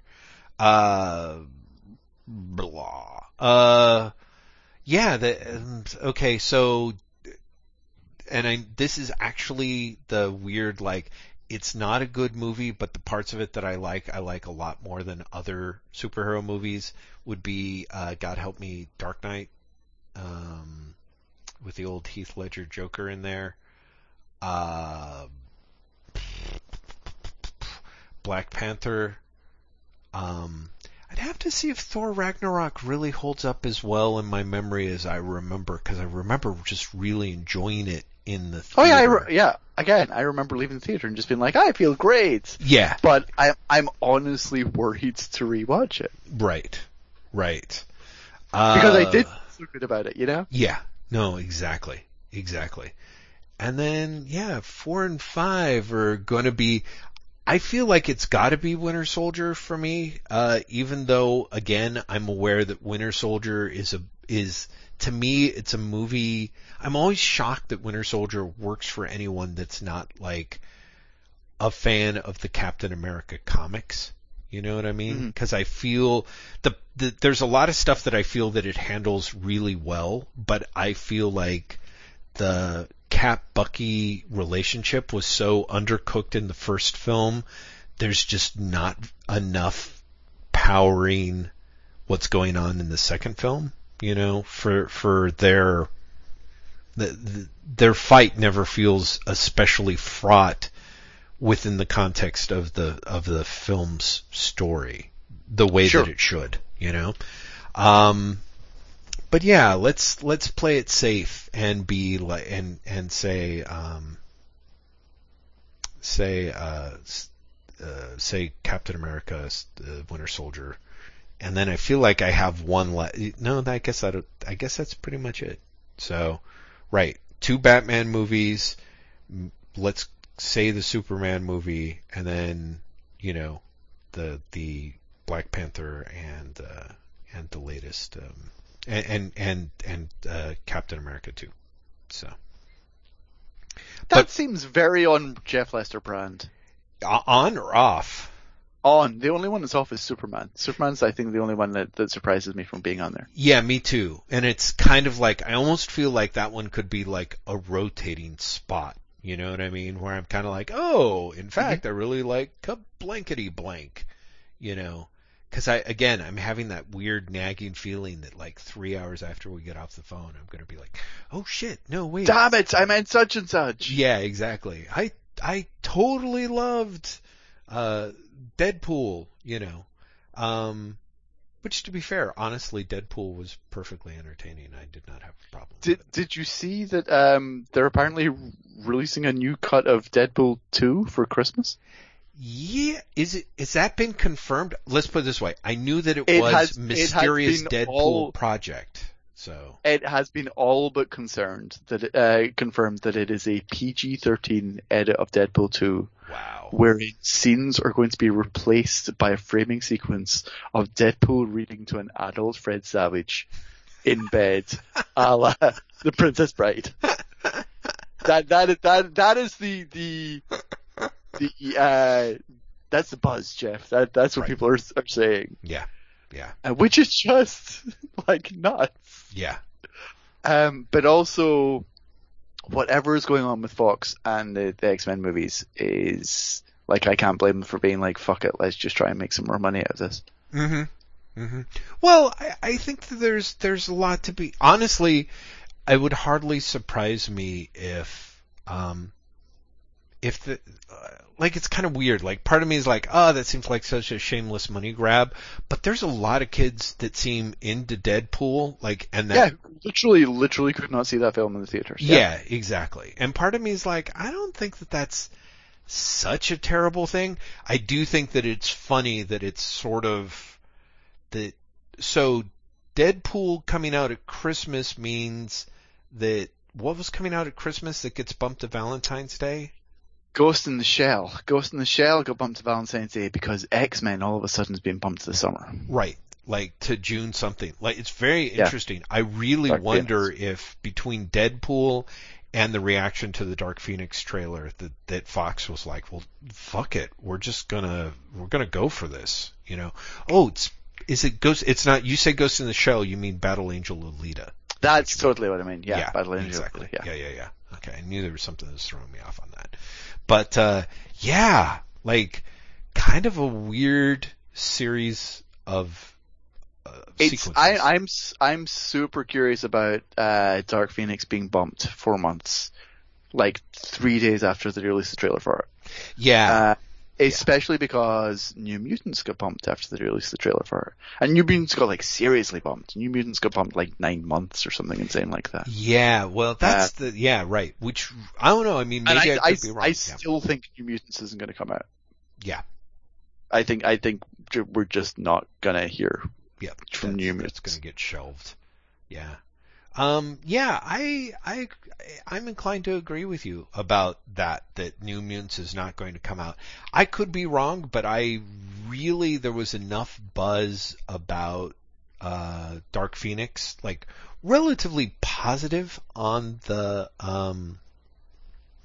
old internets, and then when I went and watched the trailer, I was like, yeah, I'll watch that. I kind of got the feeling that it might not be terrible. Like, I don't know, which is funny because I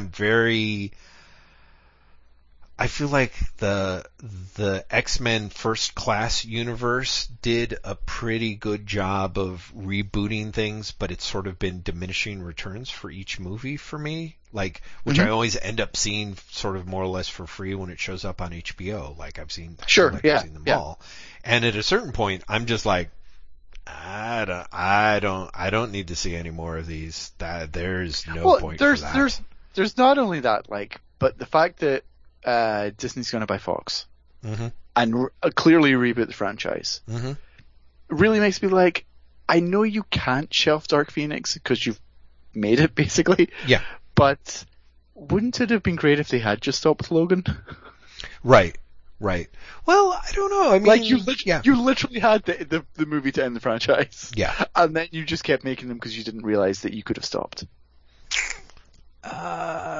Yeah, I suppose. Just the thing about the Dark Phoenix trailer for me was honestly, and by the time this podcast comes out, it'll have been out for 2 weeks, but as soon as I was like, oh, there's Magneto, there's Xavier, they're having fights about their relationship again, I was like, this is all the movies are about. This one actually has another character's name in the title. Can she not have more fucking lines than James McAvoy? Just in the trailer, please. Just once. Yeah. Yeah. No, I know what you mean, and I understand that. Weirdly enough, I was okay with McAvoy, but when what's his name? Michael Fassbender showed up, I was like, oh shit, no. Because honestly, watching the amazing thing about the X-Men franchise has been watching the light in Fassbender's eyes die for like movie after movie. And the last one, I mean, there's a guy who really likes being able to like, you know, fuck things up a little bit. Like, you know, he's clearly like, yeah, I'll do something different. Let's do something different. And so just the idea that he's got to play the character the same every time is just soul killing. Like, I swear to God, I didn't even recognize him because he was so joyless in Dark Phoenix, the movie trailer. But there is part of me, and this is he's Magneto. He should be soulless. Well, not soulless in the right way. Not soulless as in I know. like, I'm literally just like taking piss. Yeah, I get it. And it seems stupid. Part of me is like, yeah, but you gotta redo that movie because, you know. You don't have to redo that movie. You really don't. I can see it where you're like, yeah. Stop just like fucking X-Men like fan services and saying, you have to redo Dark Phoenix. No, you don't. You really don't. Why can't you just be like Phoenix and be fine? I'm done. I'm done with the Phoenix stories where it's, oh yeah. Yeah. Don't get me started, Jeff. Yeah. Almost did. I know. Okay. Well, alright. Fair enough, Graham. Yeah, so, I mean, apart from the fact that Disney will soon own everything that Google or Apple doesn't own, I'm not super crazy about the idea that the Marvel Cinematic Universe gets to be all the Marvel characters now. Like, I'm sort of... You're not? I'm surprised. Yeah, I don't really Why? Care. Are you serious? No, I'm genuinely serious. Like, you as a Marvel fan. Mm-hmm. Like a Marvel comic book fan. Well... and I'm not super excited, but that's honestly because I'm not a massive fan of the Marvel movies. Right. I'm not a massive fan of the X-Men movies. I'm honestly, like, when it comes down to it, an ambivalent fan of the Marvel comic book universe. Sure. Like, so it's like I could care less one way or another. Like, I would rather have someone else doing X-Men movies because it's potentially a different flavor. Right. But what's your complaint?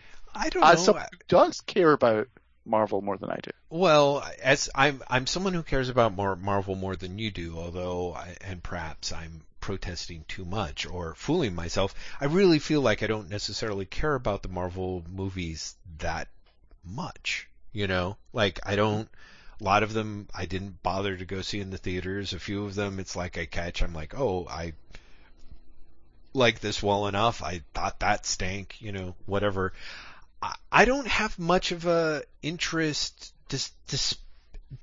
well, for one thing, up until Infinity War, I would say that the Marvel movies really suffered from one of the things that actually tended to decrease their enjoyment for me of a movie is that they kept having to shoehorn more stuff in. Like, there was always like, oh, okay, now we've got to, you know, it was one thing in the origin stories where it was like, okay, we have to introduce 3 characters, you know, your hero, your villain, your supporting cast. Then the next movie, it's like, okay, now we're introducing whatever our next breakout star is that's going to become the centerpiece of, you know, the next part of the franchise or the next team or whatever. I feel like the universe is already a little overcrowded, and maybe, of course, if a lot of people end up dying in Infinity War Part 2, that will be less the case. But, sure. I just feel that you've had the universe go the direction that it went for so long that I don't see the point of,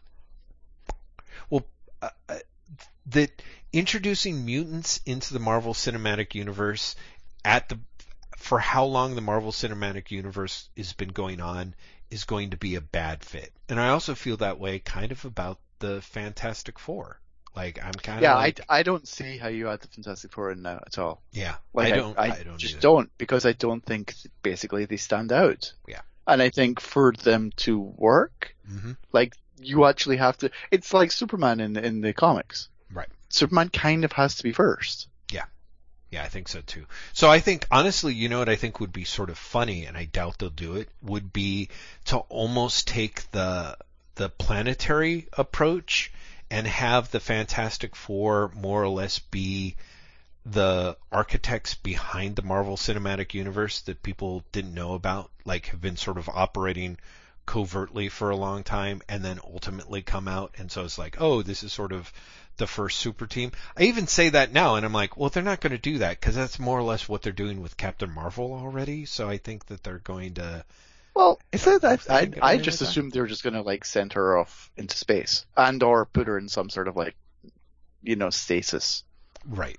Yeah, we'll see where they're going to, however they manage to handle that. But of course the whole idea is, certainly because no one's mentioned her before, there's going to be enough of a feeling that she was sort of covered up.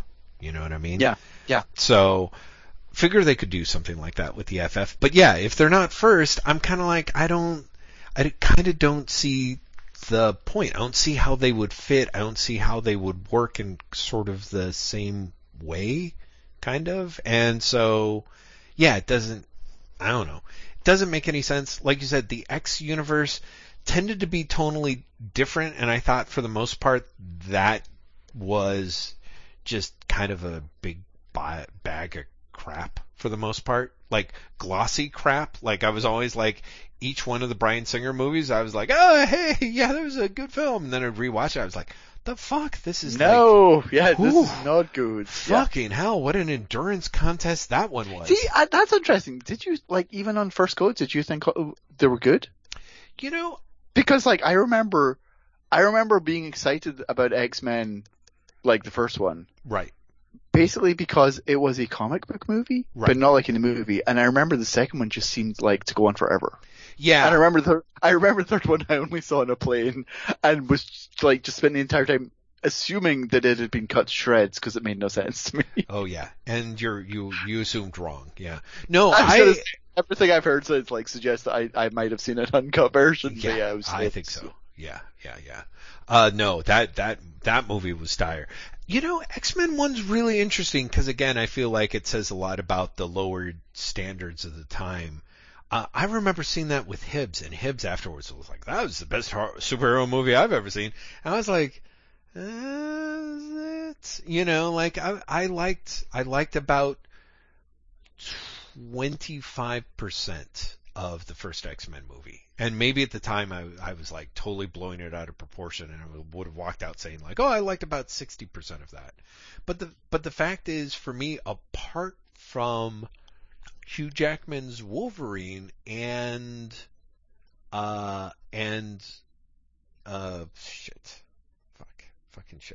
Kitty Pryde, Rogue, because that's why I was getting confused. Anna Paquin's Rogue. Apart from those two, I didn't really like much of the rest of the cast or the movie, and just the portentousness and some of the shitty dialogue and the big fight scene with the Brotherhood of Mutants and them. I was just like, yeah, no, it's not.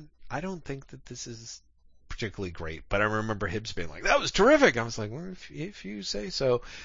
X-Men 2 had stuff that, in some ways, it's almost kind of, this is a sloppy comparison, but sort of X-Men 2 is the X-Men 1 as the Dark Knight is the Batman Begins. You know what I mean? On the one hand, I thought the stuff in X-Men 2 that I liked a lot more than I liked in X-Men 1, but there was also just never ending amounts of boring horseshit, just really boring, uninteresting stuff, beyond dull. And then, of course, the third movie is such a ridiculous travesty. And then when I saw X-Men First Class, which I was aware is oh, this is a better movie, I was also kind of weirdly bored by it. I'm trying to think what the Which one's the second X-Men First Class movie? I guess it's not really First Class. Is it not Days of Future? Is it Days of Future Past already or not? I don't think so. I think thought it that- is. Is it? Yeah, I think it is. Oh, it's not the third? Like they don't do like Does it not go First Class, Days of Future Past, Apocalypse, and then it is because it's 60s, 70s, 80s, 90s, and right. 80s was Apocalypse. So yeah, Days of Future Past had to be 70s. Oh, okay. Right. So, right. Okay. Then, yeah, that really, cause then it's Singer steps back in and I hate that. Well, wait, which one's the movie where it's like, it's got Psylocke and Olivia Munn and was that like Apocalypse. a fourth movie? No. That's the third movie. That's Apocalypse. No, that's Apocalypse. What's the one where it's, they're, is that the one where they're like fighting at the end of time or whatever? Oh no, wait, that's Days of Future Past, right? Okay. Yes, these are obviously very memorable films. Shit, yeah, no, they are terrible films. They're really bad. Yeah, so. Oof. I kind of love that the X-Men movies are so bad in a really weird way because I think it says something about the X-Men comics, and that is simultaneously meant sincerely and a slam on X-Men comics. But there's something, honestly, like for me, after Claremont leaves X-Men, you have 11, 12 years of that line being astonishingly generic and by design. Mm-hmm. You know, like really trying to genericize it so that if someone likes the X-Men, they can pick up any of those X-Men books. Right. You know? And there's so many crossovers and there's so many like, you know, characters move from this to this and there's something about that Mm-hmm. era which has permanently colored the X-Men franchise for me. So to the point where like the X-Men movies kind of being shitty Mm-hmm. and kind of like generically shitty to the point where like we genuinely can't remember which movie's which. Right. Seems weirdly fitting to me. Mm-hmm. Mm-hmm. Whereas like, sure, of course they're shitty. Of course they're really generic because why wouldn't they be? Well, that's actually a really good question, and I feel like the answer is like I said, there's a lot of parts of X-Men that I do not like, and I understand some of their thinking beyond parts that I don't agree Wait, are you with. talking about the movies or the comics? Sorry, the movies. Because for me, the first X-Men movie is like, I think that Halle Berry's Storm is terrible, but Oh yeah. I can see why they made that choice, and they were thinking like, oh, this is one of the favorite characters of the franchise. Halle Berry's a super big star. This is going to work out great. And of course, it of course does not. But I felt that the first movie, if only because of the amount of work they did, again, to have Wolverine and Rogue and have them be both our entry point characters and also such a weird offset, like being like really keen into that idea of like, oh, Wolverine as sort of mentor figure to a young girl mutant. Teenage girl. Yeah, teenage girl had like works. Like there was just enough thought in that first movie that I was like, oh, okay, they're going to continue to put that much thought into more of the movies, and they just really kind of absolutely didn't, you know? Yeah. I mean, it's worth pointing out, like, we haven't talked about X-Men Origins Wolverine. Oh, right, exactly. Which I didn't even, I haven't even seen. The Wolverine. Yeah, right. Or Yeah. Logan. Right. X-Men Origins Wolverine is, like, just staggeringly bad. Yeah, that's. I mean, what I've heard. really, Yeah. really breathtakingly bad. Yeah. As in, you quite believe that they set out to make a bad film. Right. To be perfectly honest with you. Right. I personally believe that, like, I haven't seen it, but it must be genuinely terrible, because one thing that everyone said when the Wolverine came out was, well, it's better than the first one. And seeing the Wolverine, I was like, I've seen that film, and yes, that's not good. that movie is shit. Like, it's really bad. Like, I'm amazed how much, like, I really thought that Logan was going to suck because it was so much of the same team from the Wolverine. And I was like, oh yeah, no, Logan's okay. Logan's not great, but Logan's got some really decent stuff in it, so, but yeah, no, it just, and I think that's the thing, because I guess because the Marvel Cinematic Universe is all that Marvel does, and it's one little central focused thing, like the Marvel movie makers are working on Marvel movies kind of all the time, like, there is a certain amount of care. There's shit that's clearly slapdash and made up, or like they did swerves and pivots, and honestly, there's not anything that's much deeper in terms of what they're thinking than how do we introduce this next character in this movie that then pays off in the next film or whatever. But even that, it ended up being more like everything that the X-Men movies always ended up feeling like was, we've got to make another one so that we can keep the license. What do we do in this one? Like, Yeah. And that just felt so like the tedium. Like I said, whenever I go back and visit those movies, they're just really tedious. I mean, I don't know. I know that Bryan Singer is currently a director out of favor, but I, really went on to think like, yeah, that guy is really dull. Like, I'm like, all of my opinions of all of his movies have dropped, except for maybe The Unusual Suspects, which again was overhyped in the first place, but I think is still probably pretty enjoyable as a film. But that, I feel like, has as much to do with the Christopher McQuarrie script as it does with Singer's. With his directing. Yeah, exactly. So, I don't know. Graham, blah. Wow, I can't believe we did such a deep dive into the X-Men movies. I'm like, stay tuned where we talk about the sheer misery that is the Spider-Man movies pre-Marvel Universe. Oh no, let's not. Let's never do that, ever.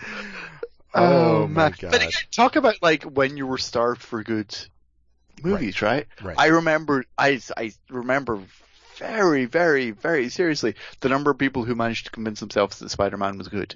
Yeah. Just because, it's Spider-Man and he's on the movie screen. Yeah. It is inherently good. And you're like, no, this is a bad film, you guys. It was amazing. I remember watching that film being like, wow, it's underwhelming. And B, it was also so, they just, I'm like, you ripped off Batman? It really had such a, you guys couldn't do any hard work on your own. You just decided to look at the Batman template and just rip that off and then just sort of fine-tune it as needed. He was ripping off himself with Darkman, which ripped off Batman. Is there more, is a specific Darkman rip? I guess maybe some of the scenes. I'm just being a dick. Oh, okay, thank you. Cause I had a moment where I'm like, Also, Darkman, that movie was dull, except for that one moment where he loses his shit at the carnival, which is great. I think Darkman's probably better than Spider-Man. Part of it is, I really don't like Tobey Maguire. Right. Really don't like Tobey Maguire. Right. Which was always going to be the problem with those movies for me. Yeah. Yeah. And to this day, I'm still like, Andrew Garfield's so better than Tobey Maguire. So I'm sorry, everyone. Oh, I will never, ever, ever be able to suitably apologize for genuinely thinking that Amazing Spider-Man 2 might be good, because then I saw it and it was not. Oh God. But Amazing Spider-Man was alright. Yeah, I don't know how I feel about Amazing Spider-Man. I feel like 2/3 of Amazing Spider-Man were great, right up until that final finale, and it's once they do that thing where they isn't there some fucking thing where they're let's line up all the wrecking balls between here and Showdown Building so that Spider-Man can swing from blip to blip. That's in that one, right? Is it? Is that not 2? No, I don't think so. 2 has other stuff. Cause which one is the one that was clearly shot for 3D? Oh, I have no idea. Or is it both? Maybe it's both. I think there's both definitely moments where it like, do you remember when movies were shot for 3D and like they were really shot for 3D and it was really obvious? Yeah. Because people would be like, "Why don't you look over there?" And their fingers, like, exactly. or like every scene had to involve someone throwing something at the camera. Yep. And at least one of the Amazing Spider-Man movies is full of that shit, like distractingly so. Mm-hmm. Mm-hmm. And it's just like breathtaking. Like, takes you out of the movie every single time. Yeah. Yeah. I believe it. Yeah, they're not good. But anyway, short version, I hate Tobey Maguire and I think Andrew Garfield was better Peter Parker. Well, my problem is Andrew Garfield is hobbled by the fact that he was like 30 fucking years old playing a high school student, and so they set the cameras in the next fucking room. Like, you don't get a single fucking close up on him, you know? You say that, but Tobey Maguire did not look like a spring chicken to me, but that's just me. They didn't, but at least they leaned into it and put him in a close up. You know what I mean? To me, it's just they put him in a fucking close-up. Like Andrew Garfield, who I really do admire a lot as an actor, is filmed from across the room. And then, I'm sorry, the angsty bullshit is bad. Like, everything that works for the first 2/3 of the movie, by the time that Captain Stacy dies, and then in the second film, it's, ugh. I have to say that it's a shame to me that the second Amazing Spider-Man, that the Andrew Garfield stuff didn't work, because I do feel like, as much as I like parts of Spider-Man 2, which honestly I really do like some of the stuff there. I think. Oh yeah, that's what's his name? Alfred Molina. It's a great Dr. Octopus. Yeah, that's one that I might actually sort of half-heartedly throw on the top 5, maybe, if I was feeling angry at, I don't know, Richard Donner that week. But I feel like the weird thing about the Spider-Man trilogy is the first movie kind of feels like it hates women and then just more or less goes on to settle on hating Kirsten Dunst for the rest of the trilogy. And and oh boy, does that movie series hate like the love interest of that movie series. Yeah, and that it's super, like, it's weird. Yeah, you have to wonder if, like, at some point Sam Raimi and Kirsten Dunst had a falling out, and he was like, "Okay, I'm contractually obligated to have you here, but..." Right. Yeah, completely. Well, supposedly that's what happened with Tobey Maguire and Dunst, but yeah, maybe the way that ends up playing out, but it's also just the way that, like, yeah, Mary Jane's character in parts 2 and 3 are so, like, they really play her as just a horrible shrew, and it's just gross, and they don't do that in the first movie. On the other hand, they're kind of always constantly throwing her into, like creepy sexual situations, or, you know, stuff like that. Is yeah, there's an undercurrent to those Sam Raimi movies, the Spider-Man movies, where I'm always like, I don't think that Sam Raimi has an especially healthy relationship with women. I have no idea. I've paid no attention to that guy or his career, but, like, I'm just like, nah, something there always rubbed me the wrong way. So, you know, so then I walk into Amazing Spider-Man and I'm like, oh, but it's made by someone who doesn't know how to tell a story. Fuck. So, you know. Who needs a story Exactly. in a movie? What are you talking about? Right. You know, he's just good guy, bad guy, they fight. No, it's, you know, Spider-Man Homecoming really was done very well, and I'm surprised and pleased that basically the same team is coming together to do a second film. I'm like, I hope they've got something to do, because they did it pretty well the first time. So. Yeah. No, I agree. And it's, like, I do not have nearly the Spider-Man feelings that you do. Yes. But there was a sense of relief in Homecoming. Yeah. Yeah. Do you know what I mean? Of like, oh, it doesn't suck. Right. Oh, thank God. I mean, sure, it's the third attempt at a Spider-Man film in, like, 15 years. But still, it doesn't suck. Okay, that's great. Okay, sure, we can breathe now. Yeah. Exactly. What a relief.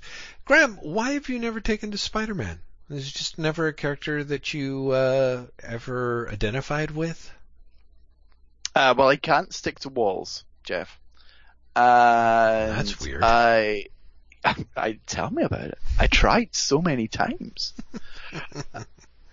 I don't know. I just I've read a shit ton of Spider-Man comics, but I'd be lying if I said that he was one of my favorite characters. Wow. It just, you know what it is? Mm-hmm. This is a super weird thing to say about Spider-Man in particular. Yeah. Spider-Man has, I think, on some level, always rubbed me the wrong way because he's come across as smug because of the wisecracks. That's interesting. That makes sense. But, it's hilarious for fucking Spider-Man, where his entire thing is the wisecracks are papering over how not smug he is. Right. But yeah. Well, I kind of get that, because I do think that there is a little bit of the leveraging, depending on when you're reading it. I find it fascinating that Peter David, who I always thought wrote a pretty decent Spider-Man generally, talked about his feelings that Spider-Man, as he put it, sort of more or less turns into the jock bully that bullied him once he puts on the outfit. And I was like, ooh, that take rubs me like all kinds of wrong ways. But I also kind of see what he's saying a little bit, because Spider-Man is so obnoxious as Spider-Man, in so many takes on the character. But I do love that character, and as you know, so it's funny, so much so that I just assumed that you did as well, of course. And I remember one of the things that before we did the Baxter Building, we were kind of knocking around ideas of what we could read through, and I thought that we should do a Spider-Man podcast, and you were like, no, you really vetoed that son of a bitch fast, and I was like, oh, as much as I am hating the DeFalco Ryan, I think 1990 Spider-Man would have killed me. Yeah, I kind of see that. I think it genuinely would have killed me. I think there are a bunch of Marvel titles that are super solid for the majority of their run. I think Captain America is actually a super solid book. Right. Honestly, maybe all the way up to the cancellation of the first series. It gets kind of ropey in some of Grunwald's stuff. But there's always a level of professionalism and fun. Right. Right. And then you get the Mark Waid issues, and then it gets cancelled. Right. I think the Fantastic Four is kind of ropey. But I think that Thor might be kind of solid, at least through the end of the Simonson run, if not through the early DeFalco Friends issues. Spider-Man is one of those series I think is actually genuinely solid all the way through basically McFarlane showing up. And then it just it does not work for me. I could not tell you why, but I honestly could see by the time Mark Bagley shows up, I think I'd be like, nope, checking out. Nope. Done. I'm we've had the 70-second Venom story and he appeared 12 issues ago. What the fuck is going on? I don't care about any of these clones. What the fuck is happening? Right. It's as I'm saying, as much as the last, 6 years of Fantastic Four are horrendous. Yes. I think that, I'm not exaggerating. It really is. No. It's 358 through 416, so that's 60 issues. So 5 years. The last 5 years of Fantastic Four are bad and just progressively getting worse, which is, horrible. Yeah. But I think 1990 Spider-Man is worse and doesn't stop. Do you know what I mean? FF gets cancelled. Right. Spider-Man doesn't. Yeah, it just keeps going. Spider-Man just keeps going. Yeah, right. It's just, he's not a favorite character, and I think that his Nadir is so much worse. That makes sense. Spider-Man's never on the cards. I like him, but I don't love him. Yeah. Which is why that, I said, this last Zdarsky issue of Spectacular Spider-Man was so great. Because I really was like, oh, he's a great character. Like, you do Spider-Man right, and he's a great character. Mm-hmm. And I just don't have that. And, like, you love Spider-Man. David Brothers loves Spider-Man. Like, all these people who I know and respect love Spider-Man. Yeah.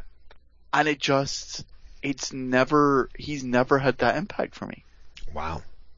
Which is again, is totally makes sense, is great, but is such a stunner to me, because like I said, I so took it for granted. I was like, well, Graham's read and likes some Marvels, so, clearly that's going to include Spider-Man, you know what I mean? And no, but I've read and liked Spider-Man, that's true. Sure. But, like I've, one of the, I would say it was one of the comics that I read most growing up. Right. Like as a kid. Right. Because Spider-Man, like, was just constantly reprinted in British comics. Mm-hmm. Like, constantly. Mm-hmm. So I had, like, before I was, like before I was 12, say, mm-hmm. I would say I had read more Spider-Man stories than any other comic book character at all. Right. But it just never, I don't know. Part of me, like, even saying this, part of me is like, is Spider-Man too American? I don't know. Could that be it? Maybe. I mean, that's something where, like, hopefully the listeners can hop in with their 2 pence. Yeah, but people in the comments, like, are you really into Spider-Man? Am I an outlier by not having this really close emotional response to Spider-Man? Mm-hmm. Or is it a, I don't know, generational thing, a geographical thing? Right. Like, is it literally just that some people get Spider-Man and some people don't? Mm-hmm. Mm-hmm. Like, I'd be super curious. Because even as I said, like, is he too American? I would then immediately follow it up in my brain with like, but no, I love Superman. Yeah, but that's different. Like, when you said, is Spider-Man too American, it was kind of where I was inching toward as well. And I'll be curious to see if that's what people have to say. Superman, I think, is a character, is almost... Superman is an immigrant story. Right. And so, in a way, he's an American character that almost makes more sense to non-Americans. Yes. You know what I mean? Yeah, exactly. So I can see where that makes sense. Whereas, like, the Spider-Man is probably closer to the American dream of Americans, of second generation, third generation, whatever it is, Americans. And at that point, you're getting into a much more weird self-image thing, I suppose. Mm-hmm. Because there is a lot of, I mean, we're recording this episode and have done a great job staying away from the toxic soup that is America right now. But but I think that it's relatively easy to say that everything that Peter Parker has, that's sort of an aspect of his character, maps pretty easily onto a lot of the biggest shitheads in American culture, Mm-hmm. Mm-hmm. And I kind of get how that is a thing. Like, that Spidey is in some ways a much better, purer way for the way that Americans see themselves. But if you scrape off that stuff, what's also crucial to that character is very much the sort of paranoid American exceptionalism, I guess, or feelings of American exceptionalism and paranoia that power every white guy in power narrative, I suppose. Mm-hmm. That somehow manages to make them insist that they're the victim even while they're the ones that are not, that are actually the ones persecuting. And in the week we were recording. Yeah. There was, there's a really obvious example of that, like, more so than most weeks, even most weeks full of shitheads. Exactly. But we'll leave that lie. Graham McMillan, It's been a pretty solid 2 hours. I mean, It has. Yeah. It's time to wrap things up. Yes. In that case, this is when I say there's going to be show notes for this episode up on waitwhatpodcast.com. You will also find content from Wait What Enterprises TM, LLC, Inc., and what other types of companies could be? Corp. Wait What Corp. Yeah. At Instagram.com/waitwhatpod, waitwhatpod.tumblr.com, and on Twitter at waitwhatpodcast. Jeff is on Twitter at lazybastard, at LAZYBASTID. I am on Twitter at Graham M, at GRAEMEM. And we have a Patreon which pays for basically all of Jeff's indulgences. It all goes towards keeping Jeff off the streets. It does. And because of that, Jeff's going to do a PSA now about how we can all help keep Jeff off the streets and just keep him in the lavish lifestyle he's become accustomed to. Yeah, that's right. As everyone knows, that's the most crucial thing about me, that I have to keep myself indulged in. Off the streets, yeah. Off the streets. Yeah, Yeah. because you know what happens when I go on the streets? I'll tell you, Graham. When we were in New Orleans, there was a point where we got into New Orleans, we got into the Airbnb that we had rented. We had been traveling for overnight, like I guess it was literally like 10 hours, but it was like from the hours of like our plane left at like 1 a.m, and then we just traveled and we had like a layover. Anyway, we get in there at like 10 a.m. We were on airlines where there was almost nothing to eat. We were in airports where there was nothing to eat. We managed to get back to New Orleans. As we got out of the car, like a torrential deluge just started downpouring. We like got drenched just running the 10 steps to the porch, get into the house. There's not a lick of food anywhere. I'm exhausted, dying of starvation. So we actually put on our rain clothes, get our umbrellas, march out in like this insane onslaught, find a cafe that is not good in any way, shape, or form. And then I'm like, okay, well, at least we have food and we won't die. But I'm like, we have to get more food in the house because we can't have this happen to us again. So I look up on the handy duty, like, okay, where's the nearest grocery store here?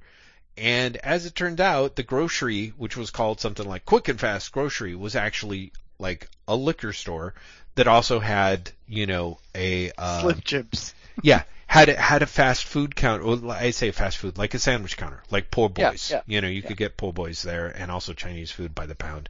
None of it really looked that good. But in the course of trying to pick up food that was not beer, it was incredibly challenging. But they had these things called Chiwis, and I was like, what the hell are Chiwis? They were a local New Orleans snack, and they are more or less New Orleans Cheetos that came in a variety of different flavors. One of those flavors was green onion. And so, Graham, you're probably like, why the hell did Jeff tell me this story for hours on end? I will tell you, I love the green onion Chiwis, which are basically like eating Cheetos, but like with green onion flavoring involved, that I went back to that grocery 2 days later and bought another 3 bags. And then traveled home with the Chiwis. This is what the money is going towards. This is what you're saying. Yes, this is what the money is going toward, Graham, because I ordered a case of Chiwis from the Chiwi people when I got back from San Francisco. They mailed me a box of 20 packages of green onion Chiwis, which most people will be happy to know. I actually then passed out to my coworkers at work, and most of them loved it, or so they claim to say. And because I have so many coworkers, I'm now down to about 6 bags of Chiwis. But I gotta say, in all seriousness, why not? Jeff has visited Portland a lot, as you all know. Whenever Jeff's here, he always buys things to take back to the people in his office. And I find that remarkably sweet. Oh. I give Jeff a lot of shit. Some of it is even deserved. Not a lot, but some of it. But in all seriousness, I love that you do that for the people you work with. I think that's just remarkably lovely. Well, thank you. Thank you. I have to say, back when I was not the manager of the department, I was a complete self-involved son of a bitch. But now that I am like in the department, like the department head, yeah, I'm sort of like, oh, I think it's good to let people know that they're appreciated. Let the little ones know. I get it. Let the little people feel appreciated. That's great. See, that what seemed really sweet now, just because you said that, now feels a little bit back. I love the idea that it's my fault, that it's what I said. I love how you're like, oh, yeah, you really ruined that one, Jeff. I'm like, yes, yeah, I Jeff was ruined that one. You did that. Yeah, exactly. Man.